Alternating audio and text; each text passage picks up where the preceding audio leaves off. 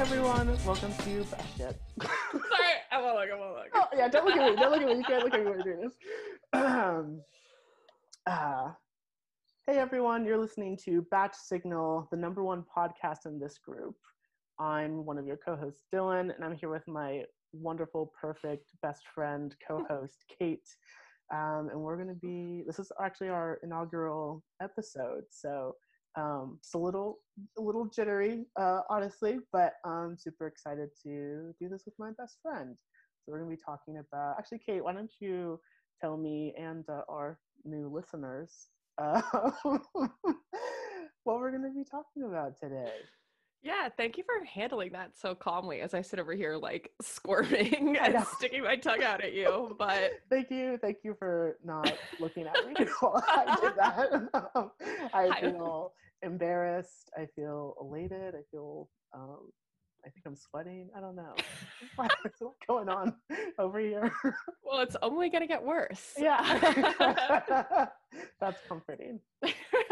So I think today we are going to do, instead of just like breaking down all of the cast bios for the upcoming Claire and Tayshia season of The Bachelor, we have some high school yearbook style superlatives for all members of the cast coming up. And then after that, Dylan and I have put ourselves through a gauntlet of Bachelor-related media to give you a breakdown of the state of Bachelor Nation. And I don't know, we might wrap up with some like weird watches of reality TV and our feelings about the upcoming season, just kind of shoot the shit. There's so much TV we've watched lately. Oh, God, there's so much shit to shoot, as they say. I can't wait. Okay, let's get into it. Yeah.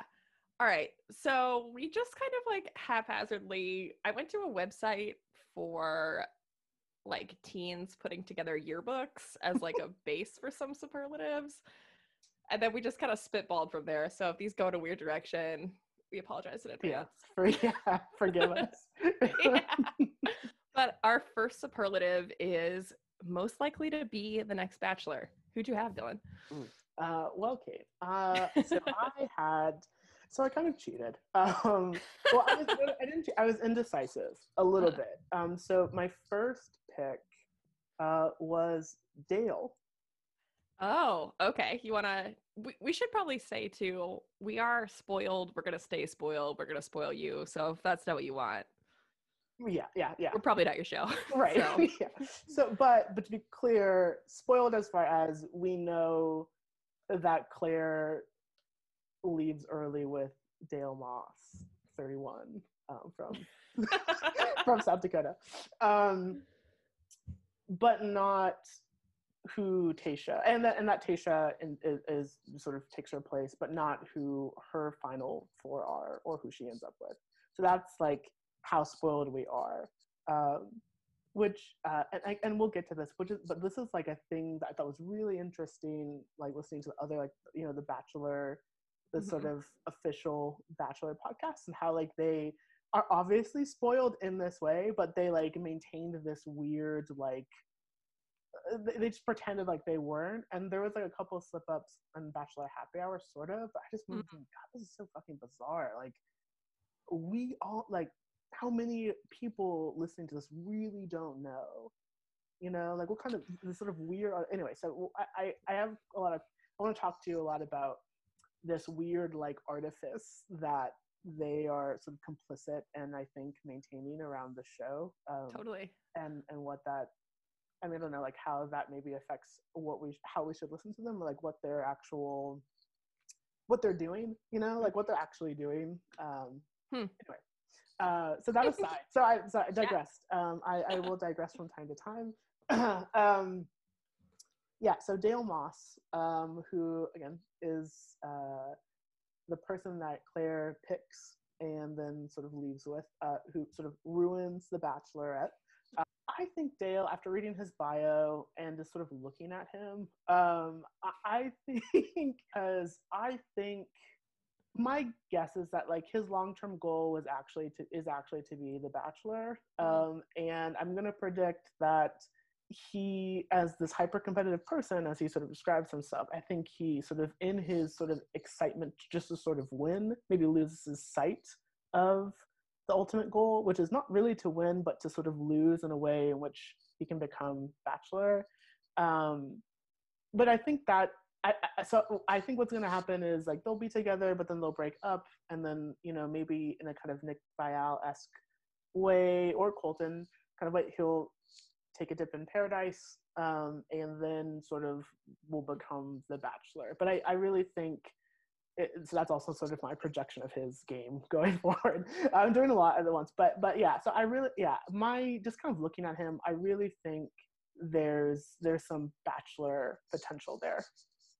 Well, and I mean, like, from what I've heard from Reality Steve, it sounds like he was in Claire's DMs on Instagram, like before the season even started, like after he was cast, which is a very like Colton move. Yeah, it's an aggressive play. And I feel like you have to have a long game if you're doing something like that. And I just feel like anyone with that kind of game, like leaving the show early and as the winner, not great. Not great.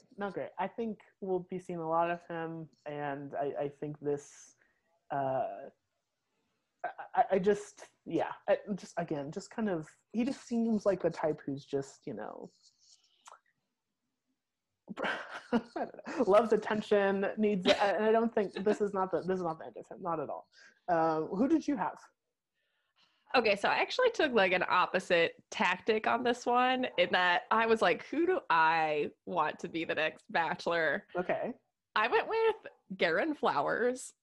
Not just because Garen is my first boyfriend's name and I never thought I would meet another Garen in my life. Okay, hear me out on this one though. Okay. So I'm not gonna tell you. Okay, keep going. I won't say where I had him. Oh God. Well, okay. So like deep diving, reading about him, like he is a journalism professor at USC. Mm-hmm. He has his master's in journalism from Northwestern, which is a good school, great journalism school. Mm-hmm. Overpriced, good school. Well, Chicago.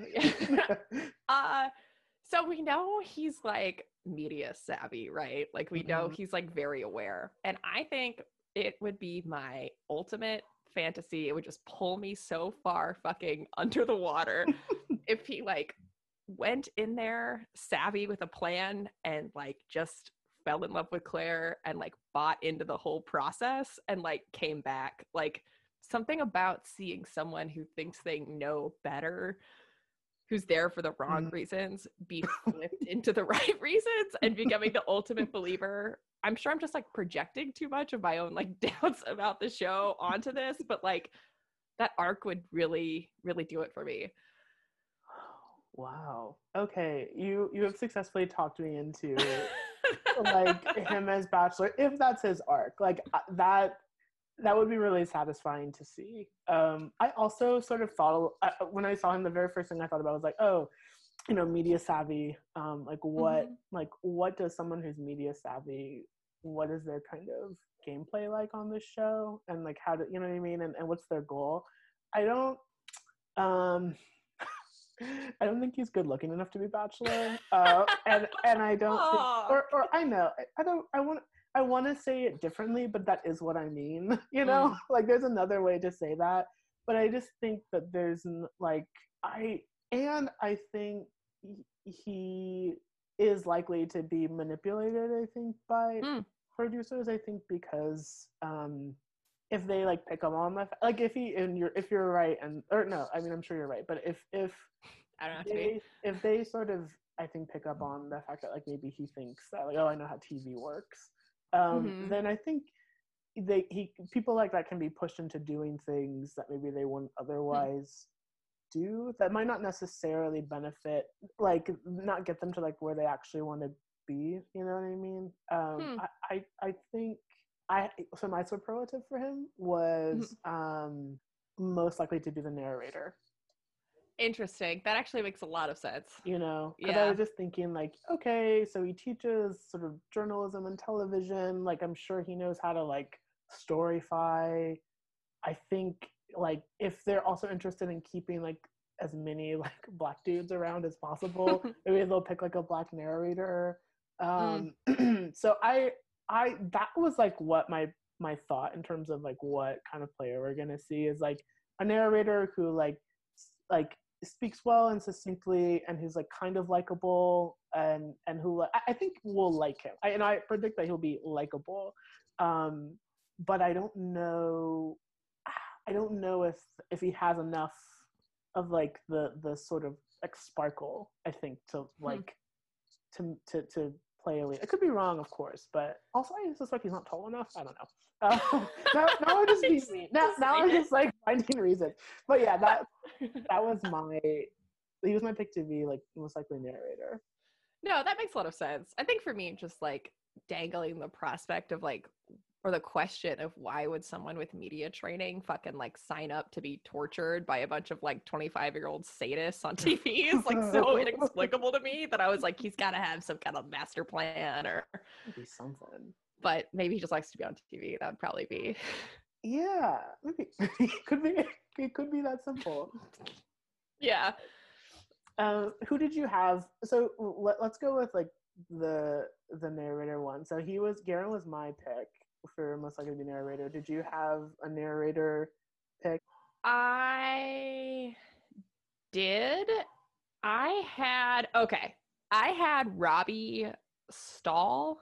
He is he's the only Robbie. I'm clicking through my picks right now. Okay, yeah, he's like generically handsome. He kind of looks like James Kennedy from Vanderpump Rules. He actually does not have a bio that you can click on the website. He's one of the broken links. Okay. Which led me down a rabbit hole. Robbie has an IMDb page, and Robbie has previously been a bartender on Bravo's Watch What Happens Live with Andy Cohen. Holy shit. And he's done some like whatever B-grade short films.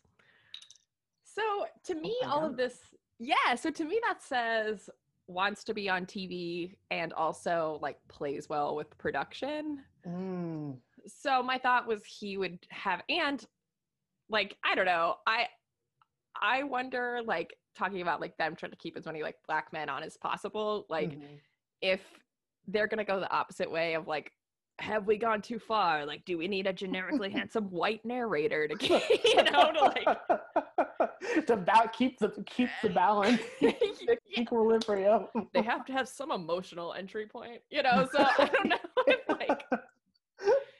So he was my pick, just because I think he's gonna play well with production, and he doesn't seem. I don't think he's gonna have the personality to go to like Paradise or something. So narrator is just kind of where I see him fitting in. Did you have him on? Yeah. No, I didn't really. I couldn't find like what I felt was like a really natural superlative for him. I'm so grateful for the information that you've got here because it has helped me figure out one, which I think is most likely to appear on like X on the Beach. Yeah. Yes.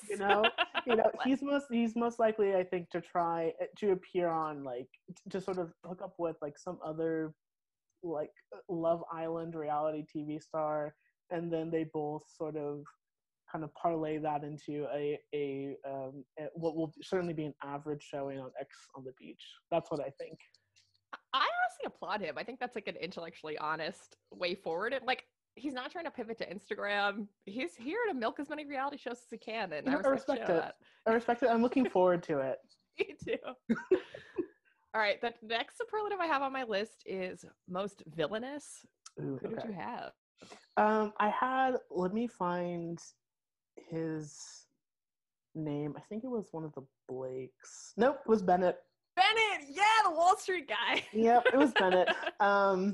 So one of my notes, the very first thing I wrote down when viewing his profile was, "It's a real shame his eyes are dead." It is. It's a real shame. And I think, though I don't know how, I think he'll get a villain edit. I don't know how long he'll really be around. So like in terms of what I thought about his sort of profile and like how high his ceiling is, I think what's most likely to happen with him is that Early on, he's really easy to hate and dislike, and he seems sort of, obviously full of himself, and like people will sort of, flame him on Twitter, and then he'll be kind of unceremoniously dumped. And the best case scenario for him, I think maybe we see him also get thrown in as a villain in like a sort of, Winter Games or Paradise or something like that. But I think that's probably his arc. Yeah, I mean, you can look at like the text of his bio on the ABC website, and they're just like setting him up for the fall. Bennett says he hasn't always been, quote, this successful and good looking, and that they throw in to Harvard. Like, to the extent that they're trying to like appeal to a Midwestern Trump voter, like watching an East Coast finance intellectual get his ass kicked by Claire Crawley is probably going to be like very satisfying to them, Oh, yeah. Yikes. What is this? Yeah. Humidity at any level is a deal breaker for Bennett? But humidity isn't like a personality, like a personality trait. It has nothing to do with people, like how can... Well, that's the thing. Like, the deal's broken, and then what? You go inside? Like, I don't understand. Like, he doesn't seem... I imagine in the instant he'll be like, "Oh, he sucks. Great, let's move on now." I don't think he'll have... The thing is, I don't think he'll be an interesting villain. I think he'll just be a sort of one-dimensional, like, "Oh, he's a huge dickhead," and that's it. Well, there's always like an initial villain, like a comically evil villain, like a Waboom or like a Goose, and then there's always like a late stage villain, like an actual shit stirrer in the final four. And he has big early stage villain energy. Yep, absolutely. You're totally right. Who did you have? All right, this is both going to be my most controversial pick and the most likely to get us prematurely canceled in our first episode. Oh my god. Who could it possibly be? I have literally no idea who this could be. Okay, just lay it on me. All right, here we go. Hear me out on this one. My pick was Ben Smith, the 29-year-old Army Ranger veteran. And here's why. Here's the first two sentences of his bio. Ben is a sweet Midwestern boy with California dreamboat good looks. After graduating from the United States Military Academy at West Point and becoming an Army Ranger. So this is a guy who's our age. He grew up in the shadow of 9/11, watching the disaster that was the war in Afghanistan. And instead of reacting by being like, that seems like a mess, he said, I'm going to beg my governor to appoint me to do that professionally. And I'm going to go to school so I can be better at it. You and I grew up in the Midwest the exact same time frame. Exactly. We would never go to college to get better at killing people in the Middle East.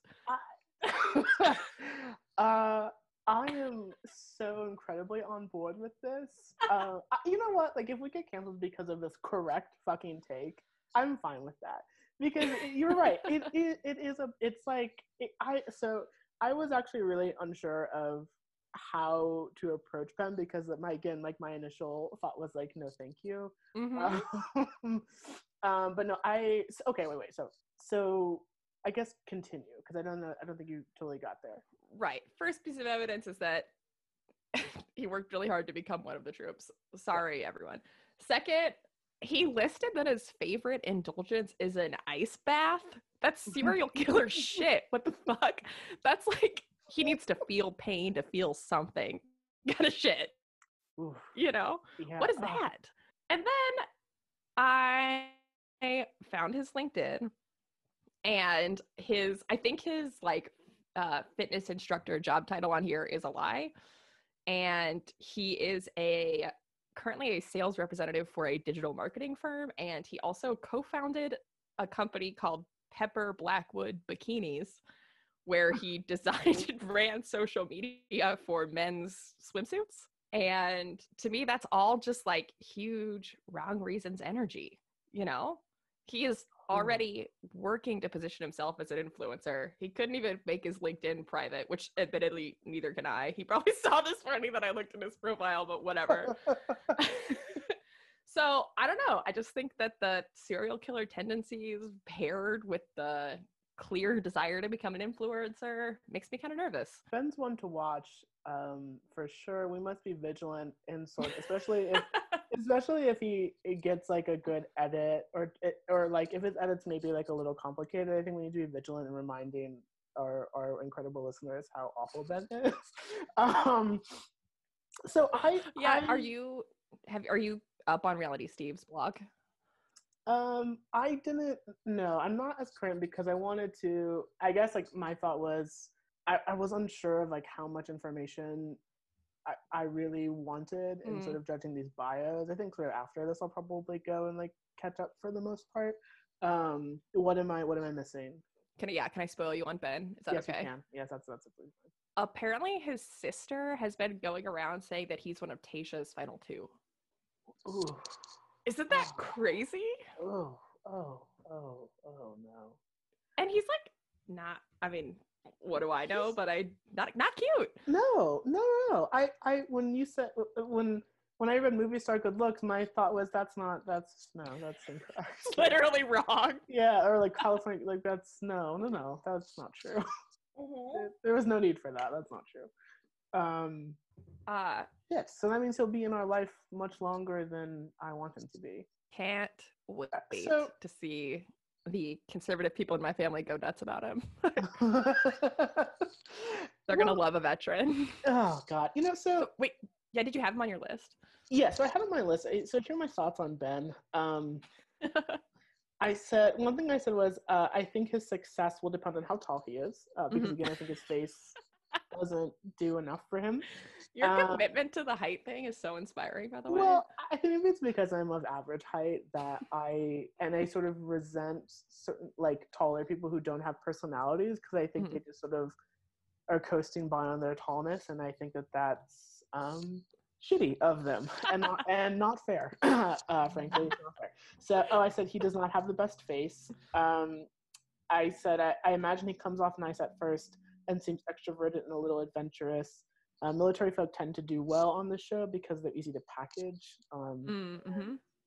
But ultimately, I think he's too needy and self-absorbed. And the reason I said I think he's too needy and self-absorbed is the following from his bio. Ben wants a wife who can openly communicate and stay emotionally available to him. She also must be able to keep up with him on the dance floor, or at least be willing to cheer him on when he jumps in the middle of a dance battle to show off some of his winning moves. Couple things here. The first thing is, again, that he wants a wife who can openly communicate and stay emotionally available. This is a huge red flag, because, again, what he's saying is he wants her to be emotionally available to him whenever he needs her to be. But there's no mention really here of like a sort of give and take. Like Ben doesn't strike me as the person who will be emotionally available to her. And so that's the first thing. And then the second thing is I think most people look like total fools when they jump into the middle of a dance floor. You don't have like people who demand to be the center of attention at a dance, like in a dance scenario, are often, I think, bad people. I think that's something we can agree on, that like if you want to know the signs of a really shit person, like generally someone who commands attention on a dance floor is like might be sort of like a metaphor for like how they are in a relationship. Everything revolves around them, etc. And I just think that's that, in addition to the fact that he has some Western imperialist tendencies. Yeah. But no, like that's a bad wedding date. Like he just described having a shitty time at a wedding. Like, can you imagine? Yeah. Because what if you have a date who like isn't really interested in dancing? You know what you do when your date isn't interested in dancing? You sit and you have a nice time with them. You don't abandon them and go on a dance floor, or shame them, or demand that they cheer you on. It's just not. I don't care for Ben. I don't care for Ben, and another tiny thing, like not that like you have to like commit to like whatever. So I don't know, like so West Point is like a good school and everything, and there's something really disappointing or like weird about him going to me about like him saying like he wants to be like a personal trainer or something instead of, I don't know, doing something else. Like it's just like just this sort of imagination. I think it seems like, and of course it was a lie, so we know that. But like from reading his bio, I thought, dismal imagination here, not a fan. So I'm very, very fucking low on Ben. Though unfortunately, I think because of his profile, I think he'll like we should assume that he'll have a good run. Totally. Ugh, already dreading it. Ugh. Okay. So the next I had was the future Paradise MVP. Okay. Who'd you have? Oh, who do I have? Yeah. So I had one of my favorites, Brendan. Okay, I'm really interested to hear you sell this to me. Okay. So I am very, very high on Brendan. Really? The 30-year-old commercial roofer from Boston, basically. So this is so I actually thought that he had the best bio. Wow, that is okay. I'm really high. So let me explain. So the way I was thinking about this was like not necessarily what I liked, but sort of what are the sort of ideal like qualities and sort of interests and sort of profile that like figure for someone to do really well in this game, right? And usually it's not, and like usually it's like the guys that do really well are attractive. You don't have to be super attractive, but attractive, fit, family oriented, and have some sort of life event that was difficult that they can use to sort of open up and emotionally connect. They only need one. They usually only have one. They only have one. Doesn't even need to be that. It doesn't. But it needs to be like kind of. Usually, if a death works best because it's not like, and death of a parent also works really well because it's just it's easily sort of like instantly one can sort of empathize a little bit, and again combined with being attractive and fit, it just usually serves somebody really well. And I think Brendan is kind of fits all of those. Now I don't think, okay, so again I think he's going to have one of the best careers on this show. I don't necessarily think that he'll be a bachelor, but I think he'll be like a solid presence, and I think we'll like generally enjoy like a good run. So this is part of another reason I really like him. I really appreciate that he moved back. He went to LA, but then moved away from LA because LA is awful. I really, really like that he moved away from LA. Now, back home to be near his family. Now, the caveat here is he could always move back to LA after, after being very successful on the show. And if that is the case, then I will have to adjust my feelings about him, mostly. But I like that.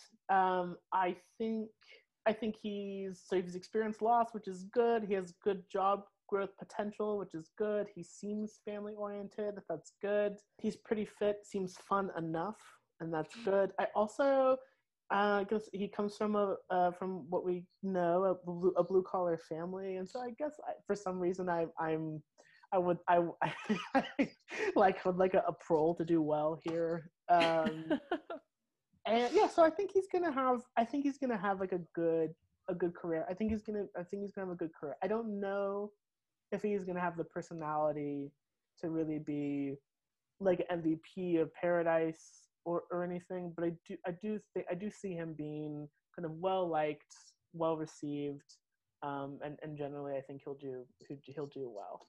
So I also actually had Brendan on my list, but I had him as my most likely to have peaked in high school. Oh. And here is why. Okay. So one, in his bio, it says his real passion is coaching his high school's basketball team. To which I went to. Doesn't that, not to knock him down too much in your esteem. No. I'm so high on him. Like, no, you keep going, yeah. So this led me down a rabbit hole because I was like, I bet I could find pictures of him, like local sports coaches tend to be on the radar. Okay. So he is not from Boston. He's actually from Milford. And the Milford Daily News published a story about him being cast on The Bachelorette. Oh my God. In which They did not describe him as a commercial roofer, but as an aspiring actor. And they summarized his career as follows. In his first acting role, Moraes played a Russian thug in the film The Equalizer, starring Denzel Washington, according to the official Facebook page for Get Rich for Free, a 2017 movie Moraes starred in. He was also featured in 2 shorts from 2017, Chances and Ace of Spades, according to his IMDb page. He has also done commercials for Jeep, Phage Greek Yogurt, Truly Hard Seltzer, and Joseph A. Bank, and he is modeled for New Balance and Life is Good. So I think what happened is he went to LA, he did all these short films, it didn't fucking work, because I imagine he's probably not a great actor.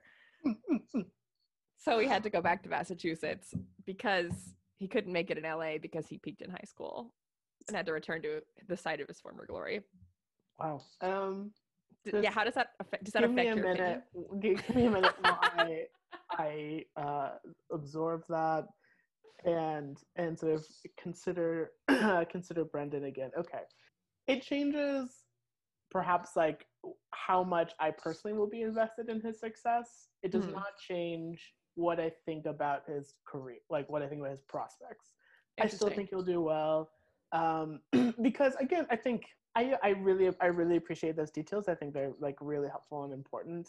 I also am curious to want to see now how much that really matters, you know, because on some level, like if these bios are like how they'll be presented to us, and right. so and this is like how we should think of them as characters on this show, and think and are sort of highlighting the characteristics that usually, I think they're all trying to highlight characteristics that make them go farther. Mm-hmm. I still think those characteristics that are highlighted will, I think that if those are emphasized enough and if he like plays well, I think he'll go far. I am personally a little devastated that he is such a fucking fraud. I'm so sorry. But I'm glad that you're bringing me down to earth now versus like, I don't know, you know, like if he, you know, in the middle of the season or something, and you're like, I have to tell you this. Yeah. Okay. But yeah, so that's Jesus, an actor. Okay. Great. Okay. Well, that was my. But here's maybe then like we can have faith in. Okay. So actually, yes, I still think he'll do well because I think even if he's acting a little bit, hopefully he realizes he doesn't have to do that much. True. Okay. Okay. I have my future Paradise MVP pick. Okay. Who's that? It's DeMar Jackson. I'm obsessed with him. Okay. Go on. He had me at the bio in his line that the one non-negotiable in DeMar's life is his passion for spin. Love that. Love that for him. People who do spin have amazing bodies. You know, he's going to look amazing in a swimsuit in Paradise. I like that he writes poetry in his spare time, but wouldn't consider himself a poet by any means. He's deep. He's humble. He didn't pick some bullshit hobby like hopes to one day have a golden doodle like 8 of these fucking clowns. So his DJ, but he also wants to be a DJ in the Las Vegas Strip. Highly relatable, incredible, committed to a lifestyle of having an amazing body. So then, like, I fell in love with him from his bio. So obviously, I Googled him. Yes. Firstly, on Instagram, he's an underappreciated hottie. He's super hot. He's in one of the video promos, and his style for the season, and his style is like amazing. Okay. Like turtlenecks, well-cropped trousers. Love it. Okay. Okay, then I found his Twitter. Firstly, he has a master's degree from Clemson. Amazing. Good. Okay. Also, he has been tweeting a lot of really good memes about Donald Trump dying from COVID, which I was like, all right, politics are good. And then, yeah, I think just like he had a good Twitter vibe, you know, like good takes, just like good energy. Yeah, I love him. I actually also gave him an honorary superlative of most likely to gain a lesbian best friend by the end of this because it's me. I love him. Okay. I think, yeah, I don't think he's going to go farther than like top 6 just because I do think he's here to have fun a little bit, you know, Okay. in a good way, in a way that I think is going to be like amazing in Paradise. Like he just seems Okay. perfect for Paradise. Okay. I, I'm into that. I'm into that assessment. So I'm pretty high on Damar. Yeah, would you have him? Did you have him on your I, list? I had him on my list. My superlative for him was most likely to be a DJ on the Las Vegas Strip. He does seem most likely though. Yeah, because I think and one of the trends here is that a lot of these guys have like very achievable dreams, and I thought like this was like a really good one. I think he seems. I think he'll do really well in Paradise. Really charismatic. I think he's like maybe like a better version of Wills, like or like maybe not a better like actually I had a different person who reminded me of Wills. I think he is more charismatic, but I think like I think he'll be kind of like really likable in the same way, like universally like liked in the same way that Wills was. I went a little bit the other way on the poetry thing. Oh no, listeners should know that Dylan is a poetry MFA. Yeah. So buckle the fuck up. Yeah. So I whatever. I just like whatever. Let's unpack that. Whatever. What do you? Yeah, whatever. So what I'm feeling right now is like a little self-conscious for being like snobby and like pretentious about poetry. But you have to understand, everyone, you must understand, I have so much poetry is bad. And like a lot of people who write poetry are sort of like fake deep trash, and like use that as a way of saying that like they're deep when like their poetry is bad and they're like mostly cliche. And I just completed my MFA, so I'm a bit scarred. So this is like sort of the grain of salt here. But more than that, it was more like, oh, so he writes poetry and they're telling us this because we're going to have to listen to his bad poetry. And I wrote in all caps, I don't deserve that. But so I want to be trying to be optimistic because everything that you've told about him to me is good. So I'm going to sort of hope that his poetry is light and fun and not like trying to do too much unnecessarily. And if it's that, then I think I can get behind it. There's another person who also writes poetry when I was just like kind of like, oh my god, like another person. The one other thing I'll say about Damar, and I think this, when I was getting into these bios, I just I wondered like, because so many of these guys seem like they might be basically the same. I wondered like how that's actually. I'm curious to see how that's actually gonna like work out, sort of in action. If like, for example, like there are all these former professional athletes. Like if there's like 9 former professional athletes, then is that really something that somebody can use as like something to stand out? Like does that work as much when like there are a bunch? Does it work as well if like a bunch of people are fit or whatever? So like I'm curious to see, and it's, I think, kind of a little bit hard to tell, like who's gonna kind of separate themselves a little bit. And Damar, I think, has a good chance of that. But at the same time, there are a lot of like good-looking Black guys in this cast who describe themselves as really like charismatic and fit and fun and shit. So I think that's just something to watch out for, is like, who. Another question I think moving forward is to think about like, again, if you can like maybe have a really diverse cast, but if like the guys are all, or the cast are like basically the same, I wonder, like, I don't know. I was just sort of starting to think about like, okay, like how's this actually going to work in action? Yeah, I mean, I will say, like, having tried to creep everyone's professional career, I do think that the Black contestants this season are like overqualified compared to the rest of the contestants in terms of like graduate degrees and not lying about their jobs. Like, okay. I mean, if anything, Damar is underselling it because he has a master's degree and like has all of these plans. But I do, your point about like everyone being a professional athlete is well taken, because I feel like there's always like one guy on the season who like that's his thing. And same with like there's like 3 or 4 attorneys this time. Like there's always like a lawyer that stands out just for being a lawyer, but like Right. that's gone. Yeah. But I don't know. I think that Tamara's the charisma to make it. I think so. I again, like I'm high on him too. So Yeah. I'm hoping we'll see some good things from him. So the next one is most likely to get canceled. Yeah. I guess like Bennett was sort of my one for that too. I kind of like flamed on Twitter, canceled. I think that's who I had. Yeah, you know he's got some like skeletons in his closet. Yeah.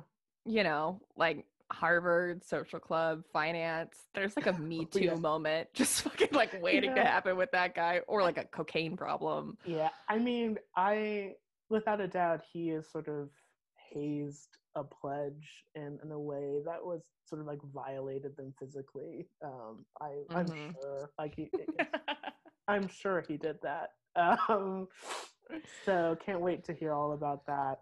Yeah, for this one, I had Yusef only because when Chris Harrison was like doing the live read of the cast, and via Reality Steve both have intimated that he gets in a large blow-up fight with Claire in which he is misogynistic and disrespectful. And then I went on his LinkedIn. He did not lie about his job. However, like, you know how on like LinkedIn you can put like a little like headline, you know, that's like whatever, like poet living in Pittsburgh. Yeah. His is just a quote that says, "Have you ever held a life in your hands?" Listeners, what does that mean? What does that mean in the context of your LinkedIn professional profile? Even if you had held a life in your hands, like I imagine Ben Smith has done, like why would you say that to a prospective employer? Like I just can't imagine a world in which that's like chill, you know?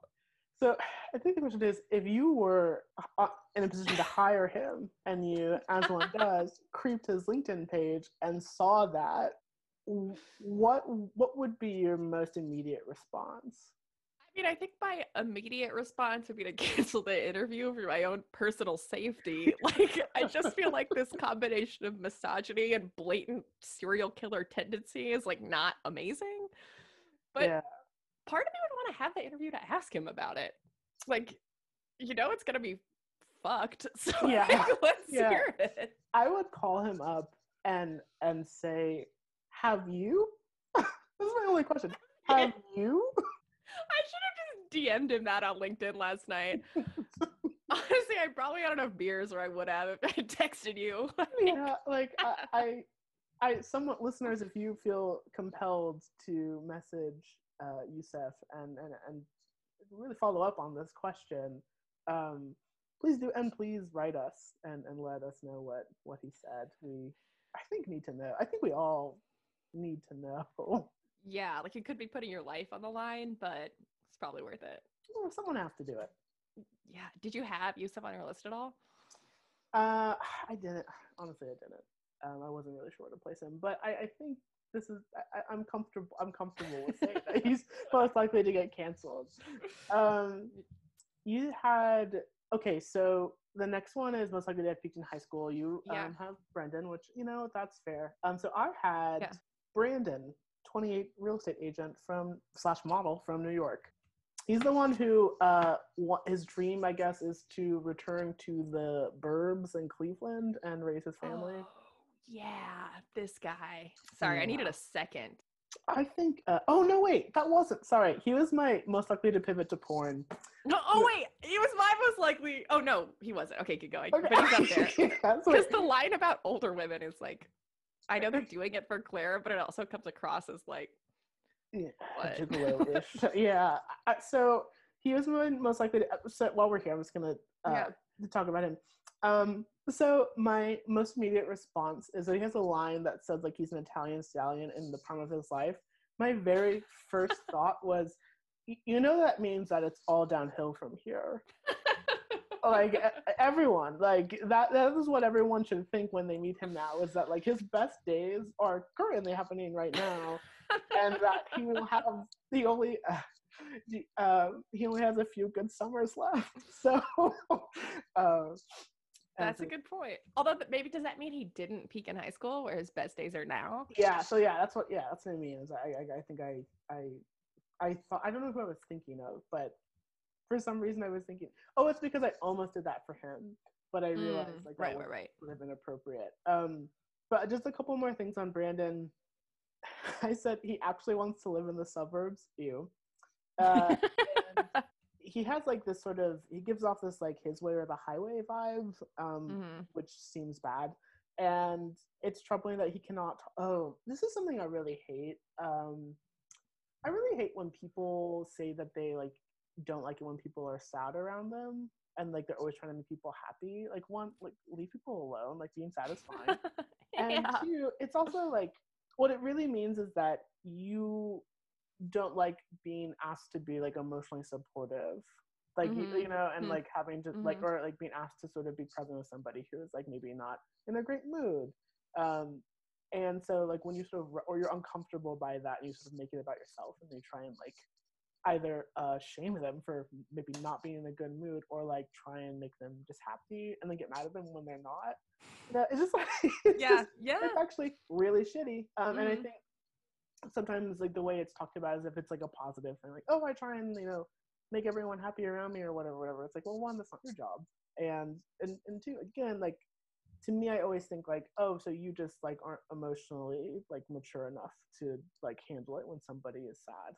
Okay, well, fair. You know. So, how far do you think Brandon's gonna go? I think he's attractive enough to get through the first couple of rounds. If he doesn't like totally eat shit, you know, like, you know, I think like he's probably good looking enough to at least to get through. I don't think Claire's gonna cut him. I don't think she's gonna cut him. I think I could also see him getting a villain edit.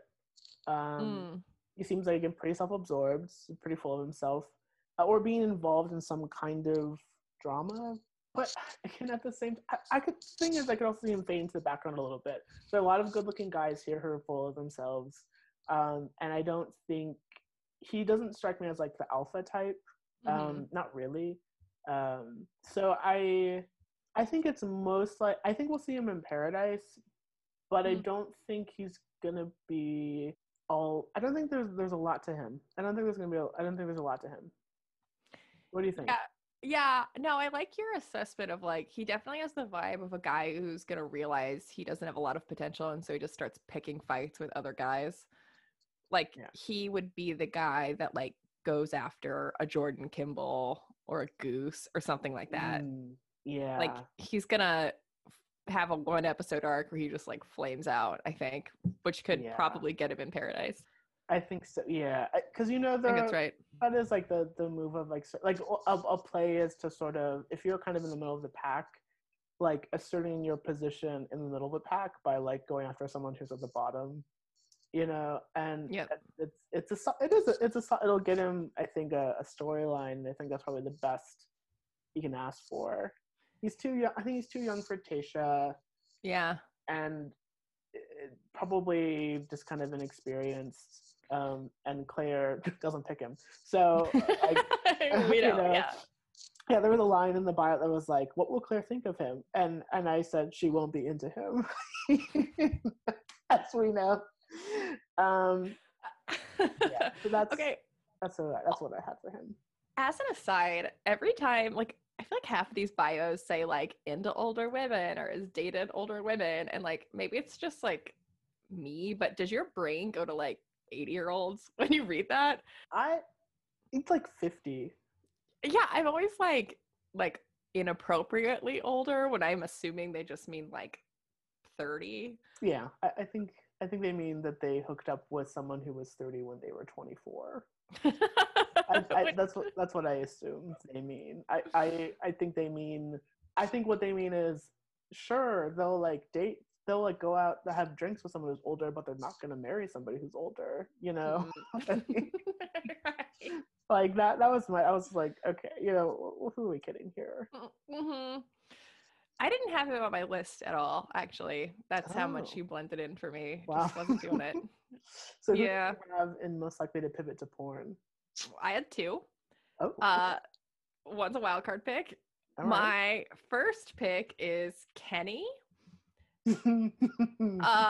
So I did a Twitter creep on him, and he is like a former Wilhelmina model, like that fake agency a bunch of them sign up with. Oh God. From New York, and he was he's the boy band manager too.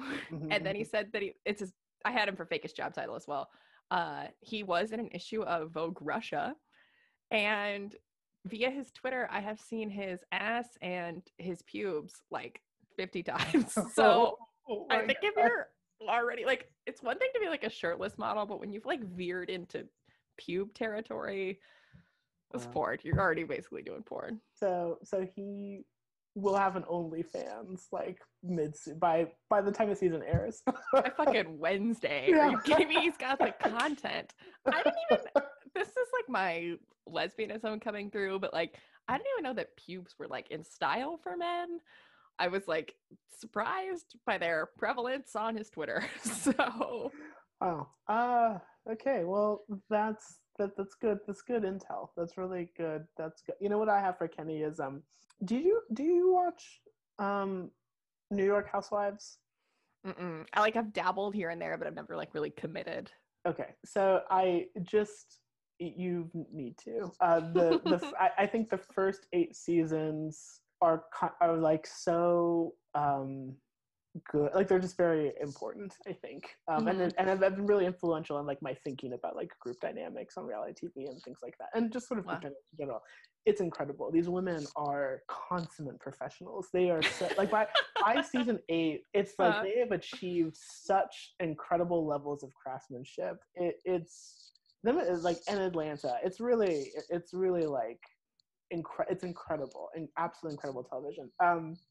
But I say this because in season 8, Luann, God, this spoils things. People know. It doesn't matter. You can be so Luann, I think it might be season 7, but she's engaged to this guy named Tom, who she describes as a man about town. And Kenny is also described as a man about town. And what this means for Tom is, what this usually means is like a guy who's out and about and like sleeps with a bunch of women.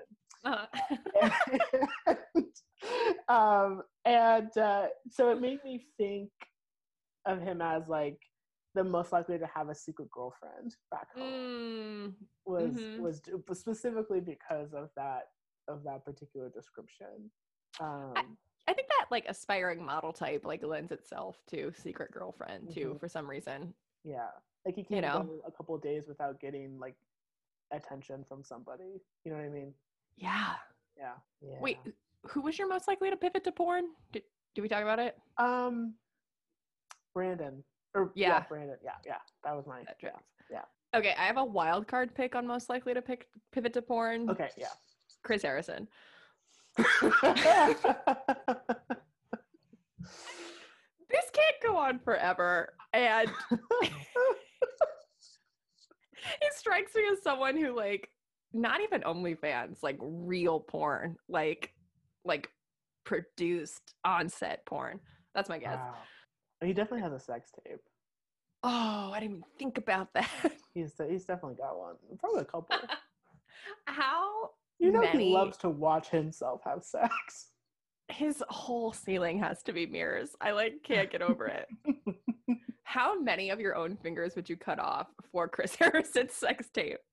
2. Oh, yeah. I was gonna say 4. So together we could probably get the tape. Yeah. That should be enough. I should think. I should think. Okay. The next I had was a future Bachelor podcast host. Did you have anyone? Garen, I think, was mine. I have heard like rumors online that he's there to write a book. on Happy Hour with Mhm. Becca Griffin and Rachel Lindsay, that was one of the things that Rachel said. Not that she felt like she didn't like say like rumor and innuendo says that he's going to do that, but said like, oh, I bet he's going to like write a book and all this, and that would be so interesting. And I sort of, as I typically do, disagree with her. Listeners, you should know that I'm not a fan of Rachel Lindsay. So if you are a fan of Rachel Lindsay, I disagree. Wow, I've been your best friend for a decade, and I did not know this about you. Wait, Have really? we gone off? We should put a pin in this. Okay, yeah, we'll put to a place where it's easier to edit out. Yeah, just in case. Yeah, it gets too hot. Yeah, I mean, by the time this ends, we're gonna have like no listen, like this. Our sort of demographics of listeners are going to be who's gonna listen to this? Besides our partners, maybe. Okay, yeah, we'll put a pin in that. Yeah, amazing. Okay, I had Tyler S. Maybe, or I had Zach Clark. I didn't really have either of them on your list at all. No, they didn't make it. Okay, let me pitch you on Zach Clark. Okay. Here's why I think he's going to be a podcast host. He is one of the bios that on the website doesn't work. Mm-hmm. His career is listed as like addiction specialist. Mm-hmm. So I Googled him. Mm-hmm. He is a recovered alcoholic and opioid addict who, so he's not like I guess I wasn't picturing him as like an addiction counselor, but he's more on the like policy side of like setting up, like speaking on behalf of legislation and like programs, which is like great. I don't want to disparage that, but also has like Christian motivational speaker energy to me. Okay. Like I didn't listen to anything he said, but like the ponytail and just like the backstory feels very Christian. And to me, that says future podcast host. Okay. I could see it. How funny shitty would it be if he also, Quibi, like that like dumb thing where they have like it's like 4-minute shows. Like, this is so stupid. Yeah. He have his own Quibi show. It's like 4 minutes of these sort of like positive affirmations. That's better than half the shit these fucking former contestants are putting out there. Yeah. I will say like one interesting like thing, conspiracy theorist spiderweb in my mind. So Zach Clark, per Reality Steve, potentially goes top 4 for Tayshia.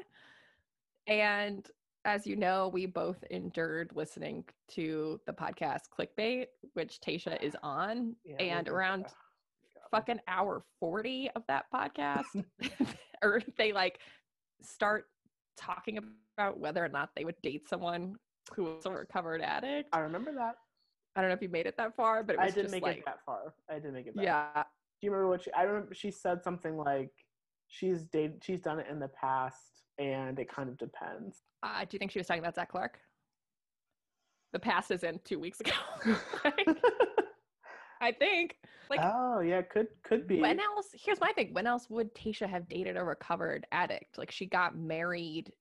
So she distinguished the recovered addict from someone with addiction in their family. And I think her ex-husband, who she would have dated in college given the timeline, was probably that person. Yeah. I haven't heard. Did she have a boyfriend in between the divorce and taping of Colton season? I don't remember. I wouldn't be surprised even if it wasn't that long. I think she did. Like, yeah, I imagine that she did.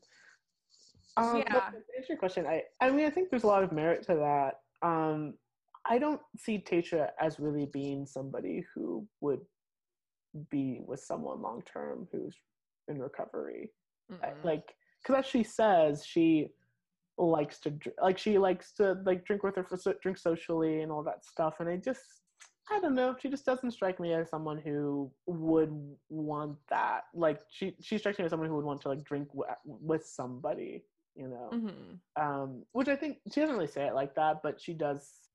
There's sort of it's not like yes, absolutely, that's fine. It's sort of like yeah, I mean, yeah, like she would and she has, but I don't think that's ideal for her. And I think if she could like choose not to, I don't think she would choose to. Yeah, But I mean, in terms of like a personal trauma card that Oof. is hard to cut someone after revealing, recovered addict turned motivational speaker is probably as good as a dead parent, Oh yeah. maybe better.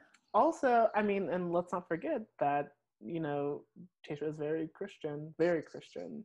If the way it's delivered is like, well, alcohol, AA has a lot of sort of religious like undertones and overtones. If it's something like some version of, yeah, I found my faith, or like through my faith I was able to sort of destroy my disease, then I think that's something that Tasha would really respond to Totally. well in this scenario. Totally agree. Mm. Especially, yeah, it's such a shorthand for depth. Not, I'm sure he is also deep. I don't mean to be like he's whatever. I don't think he's like a himbo or something, but I do think that like just in the currency of the show, that's a lot. And I think, okay. I'm down. It's very persuasive. Oh, damn. Man, I really, I need to do I need to get up to speed a little bit after this. But yeah. Well, don't get too up to date. I like surprising you. It is actually kind of fun. I do like being like, oh, like no way. And also in that way can be maybe a sort of proxy for our audience. Don't tell them that. All right. Next, I had fakest job title, which I had Kenny on. Who did you have?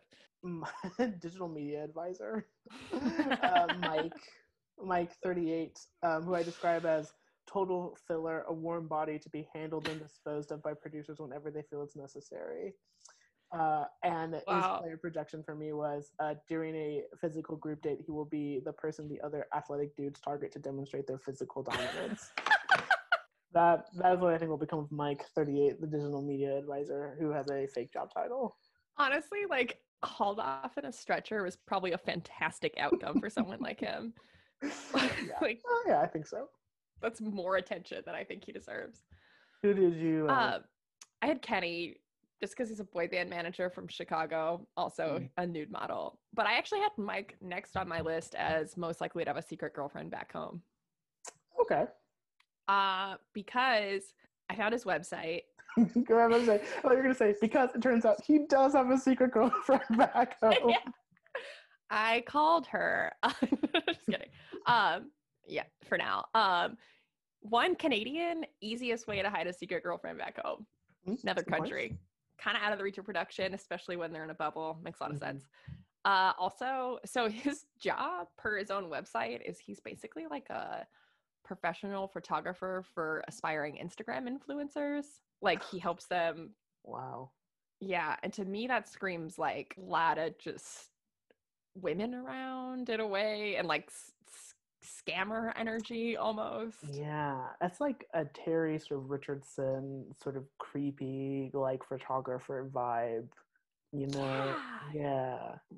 And just like not even like having the wherewithal to pretend to be a wedding photographer, just being like, this is just for your Instagram, is like sketchy to me. Yeah. And lame. So lame. Like, really lame. It's really a shame. This is so lame for everyone involved. So yeah, not crazy about him. But who was your pick for that one again? Oh, Kenny. Oh, yeah. Yep. Also tracks. Yeah. Hondo. So did you say, I know I said my narrator pick was Garen. I can't remember if you said yours. Yeah, I had Robbie Stahl, the former Watch What Happens Live bartender. Right. Yes. Oh my God. Yeah, that's so good. Let's see. So I think we did have most likely to get flamed on Twitter, but I think most likely to get canceled is sort of that covers the same ground. I actually have a separate person who I think is going to get flamed on Twitter. Oh, okay. It is Chris Cochran. He is the what is his job title? Landscape design salesman from Salt Lake City, Utah. Oh. So I think he's otherwise forgettable, but will become flammable because like I found his Twitter and it was flammable. He's like not Mormon, I don't think, because he drinks, but he is like a Trumper big time, like, and which will get you flamed. And more importantly, I don't know. Okay.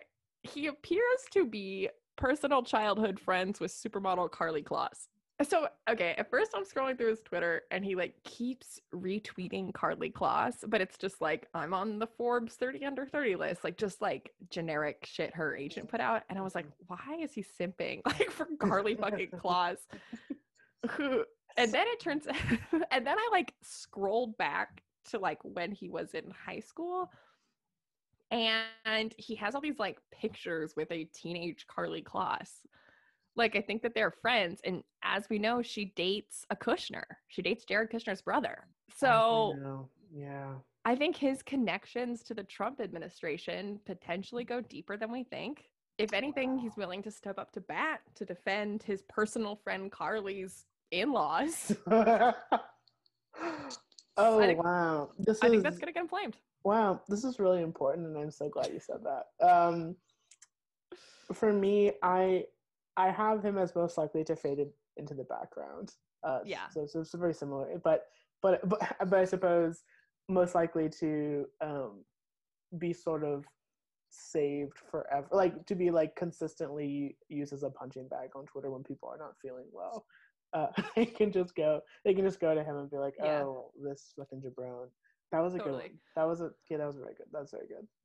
Thanks. And also the fact that in his bio he has, well, okay, I don't mean this to like disparage landscape designers or their associated salesmen. Like, I'm sure that they are lovely. I'm sure it's a challenging and rewarding field. But the fact that he then listed one of his fun facts says Chris is the oldest of 4 kids, all of whom have genius level IQs. So glad you brought that up. That was one of my things. I thought maybe this was your thought, because I thought when he said that I was like, oh, you're just a landscape design salesman, or like you're a salesman. You know, I just thought surely you're a disappointment. Surely your parents are disappointed in you. I'm disappointed in you because I think this is lame. Like, I think you can pick one of those facts, but you can't have both. You know? Yeah, I agree. Like if he was Bennett and said that, I would have been like, this tracks. Yes. But like, yeah, landscape design salesman on such a different arc and like wants to be a dad. But then, I mean, like what point was he even trying to make with his fact that like he's genetically prime for Claire's frozen eggs? Like what the fuck are we supposed to take from that? Like, I think for like the sapiosexuals out there, they're supposed to, you know, sort of be put on high alert. Like this one, he's a smarty pants. You know, like, there are a couple of them like that. They're like, oh, I'm so smart and I love smart women, and oh, you know, it's just like you're not shallow. Okay, yeah, no, you don't.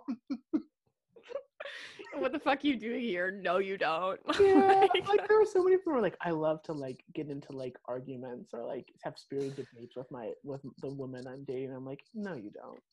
Like you like to like feel smarter than someone, and you like the opportunity to prove that you know more than them. You don't actually like entertain the possibility of someone who is smarter than you or knows more than you demonstrating that, you know. Well, it's such a fake thing too, because like no one would say the opposite. No one would be like, I'm just looking for someone dumb as fuck. You know, like it's not like it just doesn't make any, like it doesn't make you more interesting. It just makes you willing to say the most obvious fucking thing. Yeah, I just think too, I think that's like shorthand too for just like educated. Like, so you mean that you want somebody who like went to college? That's what you kind of mean, you know, like, because I don't know, like plenty of people are like smart enough and like have thoughts and can like talk about things even if they didn't necessarily, you know, go to college or whatever. But like this seems to be what you mean, or like have like the same opinion as you, I think is like kind of a lot of what these guys are actually saying. Totally. And it's just and so many of them are saying it after a certain point. I was like, oh my god, whatever. Like, well, especially with this guy's fucking beliefs. I mean, he's probably just a eugenicist. Like, I guess in his defense, maybe he's being just like really upfront with that. Like, and I can respect his candor here. I think that we can all at least appreciate that. We know what we're getting, and it's a relatively trash man. All right. Next, we had most likely to have faked a negative COVID test. Who's your pick? I had Oh my God, where was he? I was so excited about this pick. Not for him, but I just thought like it's so clear that he faked this test. Oh, Chasen, 31, the accountant. He's the one. So I feel Chasen is trash. He has bad boundaries. He's self-absorbed. He's reckless. He's the one who had like the toxic relationship with his coworker. Yeah, Forgot about that. the one who his friends nicknamed him Wolverine because he heals quickly, which also means he gets hurt a lot. I think. So yeah, I just like this man has lied about. He has somehow lied about being like getting negative COVID test. That's what I think. Wow. Yeah. He just has toxic energy. You're so right. Like bad vibes all around. Yeah. And also I realized, you know what? I forgot to put that I actually think that he's kind of my pick for villain. And the reason is he had a toxic relationship with his coworker, which means he is like primed to have toxic relationship with his coworkers or his colleagues. All these men are his colleagues. So I think that we shouldn't be surprised, and I can't really tell if he has any charm or guile to offset that. His like obvious, I don't know, like chaotic energy. So I think it'll be interesting to see what comes of that. But I really do think that there's a lot of potential there for some drama. I think he's gonna get in the mix with some guys. Yeah, I like that insight a lot. Like because he has on here, Chasen once swam from San Francisco to Alcatraz wearing only a pink Speedo. So like we know he's attention seeking. Yeah. And again, like, I mean, no judgment. Haven't we all once or twice found ourselves in a 2-year toxic relationship with a coworker? But, we have. But the fact that you would like tell a reality TV producer that, like, not even halfway through the game, but right the fuck off the bat, like that's the foot you're putting forward. I would just, were I producing him, I'd be like, thank you, Jason. I know exactly what to do with you. So you've actually made my job easier, you fool. Yeah, he's gonna be the Waboom or like something. Yeah, absolutely. Yeah. He's gonna that pink Speedo's coming out. I'm sure we're gonna see it. Oh, I didn't even think of you. Are a genius. You're so right on hitting the nail on the head with this one. Thank you. Ugh. I actually didn't have him on my list at all. I think because I was just like so flustered with all of this information. Yeah. I was just like, I don't know what to do with this. Yeah, I can see that. It was a lot. Did you have what did you have for? I don't actually. So our next category is producer plant thing. So I had who did you have? Did you have anybody? Okay. Yeah, this is when I get a little galaxy brain, but I actually had Dale Moss as the producer plant. Ooh. I heard a rumor that it was not fully Claire's decision to end the season and bring in Tayshia. And if you look at the timing, Tayshia was actually there quarantining already at the resort before Claire like made the decision to end and just go with Dale. And so basically like the premise of what these theories are is basically like they went into it knowing that Claire had been talking to Dale, at least at minimum. And also that like the producers wanted her to wrap early so they could bring in a second bachelorette without having to do the whole competing like with Britt and Caitlyn at the beginning of Caitlyn's season. And so this allowed them to do both in a way that looked organic. And I think maybe they plan a deal for that. Come to think of it, I remember hearing something. Like that. Or not, I'm remembering that like there was some communication between Dale and Claire beforehand. I have to imagine that like production, or one of the things that they make, I would believe that one of the things producers make these players do is give them access to their social media accounts to see how much pre-gaming they've been doing. I think that's what I would do at this point. It's like, just give me your phone. Well, they have their fucking phones. We know that. So if they're seeing that going, okay, you know what? Because you're right. Because then what are your options? You can either like, because if this gets spoiled, which it did, then it undercuts like the whole fucking thing. It's like JoJo's season sort of, where it was like clearly like Jordan Rogers was like her pick from early on, and we had to sort of get through that season knowing that she was going to pick him. Like it was still entertaining, but kind of, you know, it's just not good TV.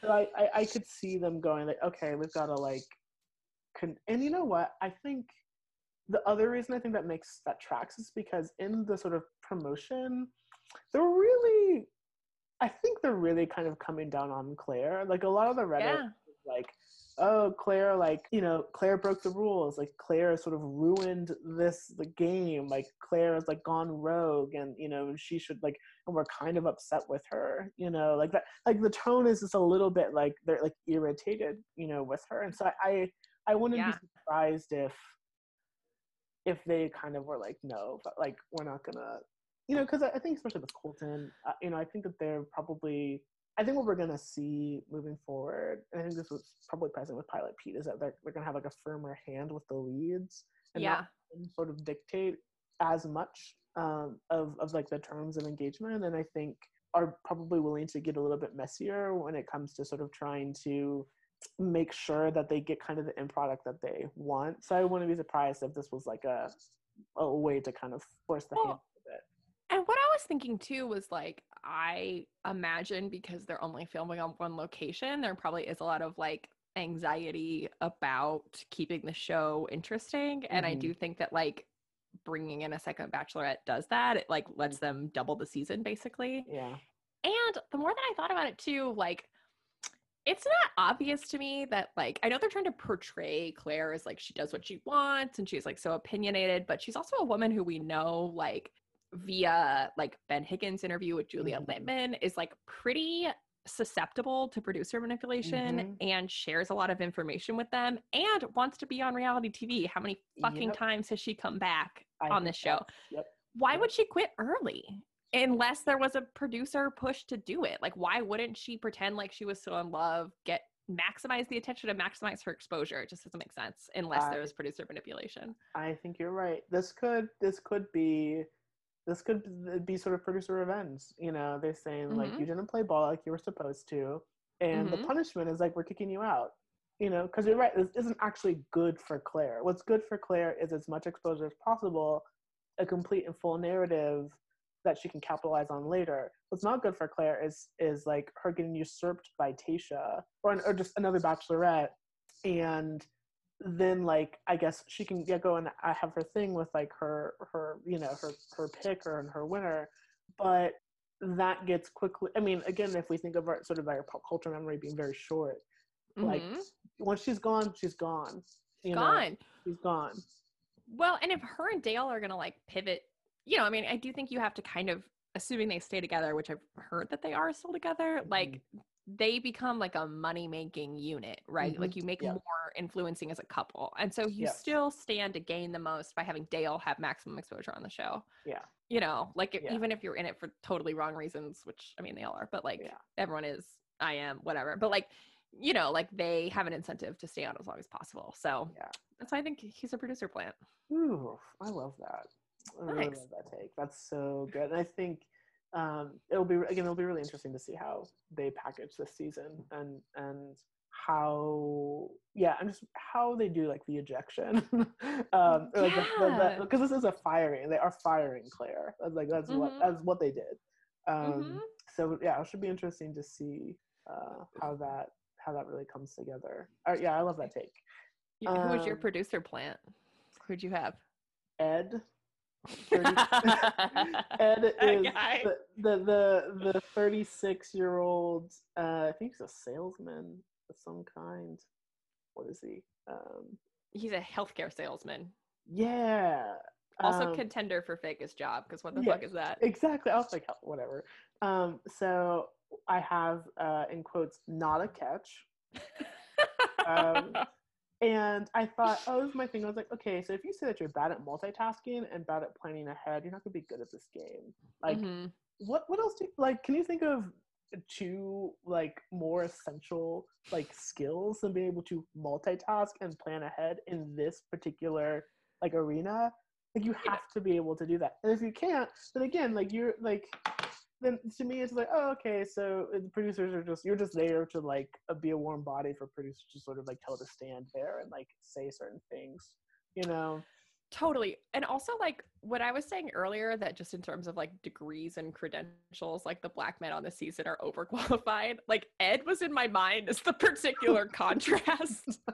Like, what the fuck does this guy bring to the table? You know? God, yeah. Absolutely nothing. He's not cute. He's, I would argue, busted. I had him, he's my most likely to fade into the background because I had him as Skim Milk personified because of his quote aquatic hobbies and his love of all-inclusive resorts. That's such a bad thing to love. What? Yeah. Yeah. All aquatic hobbies is so stuck. What an idiot.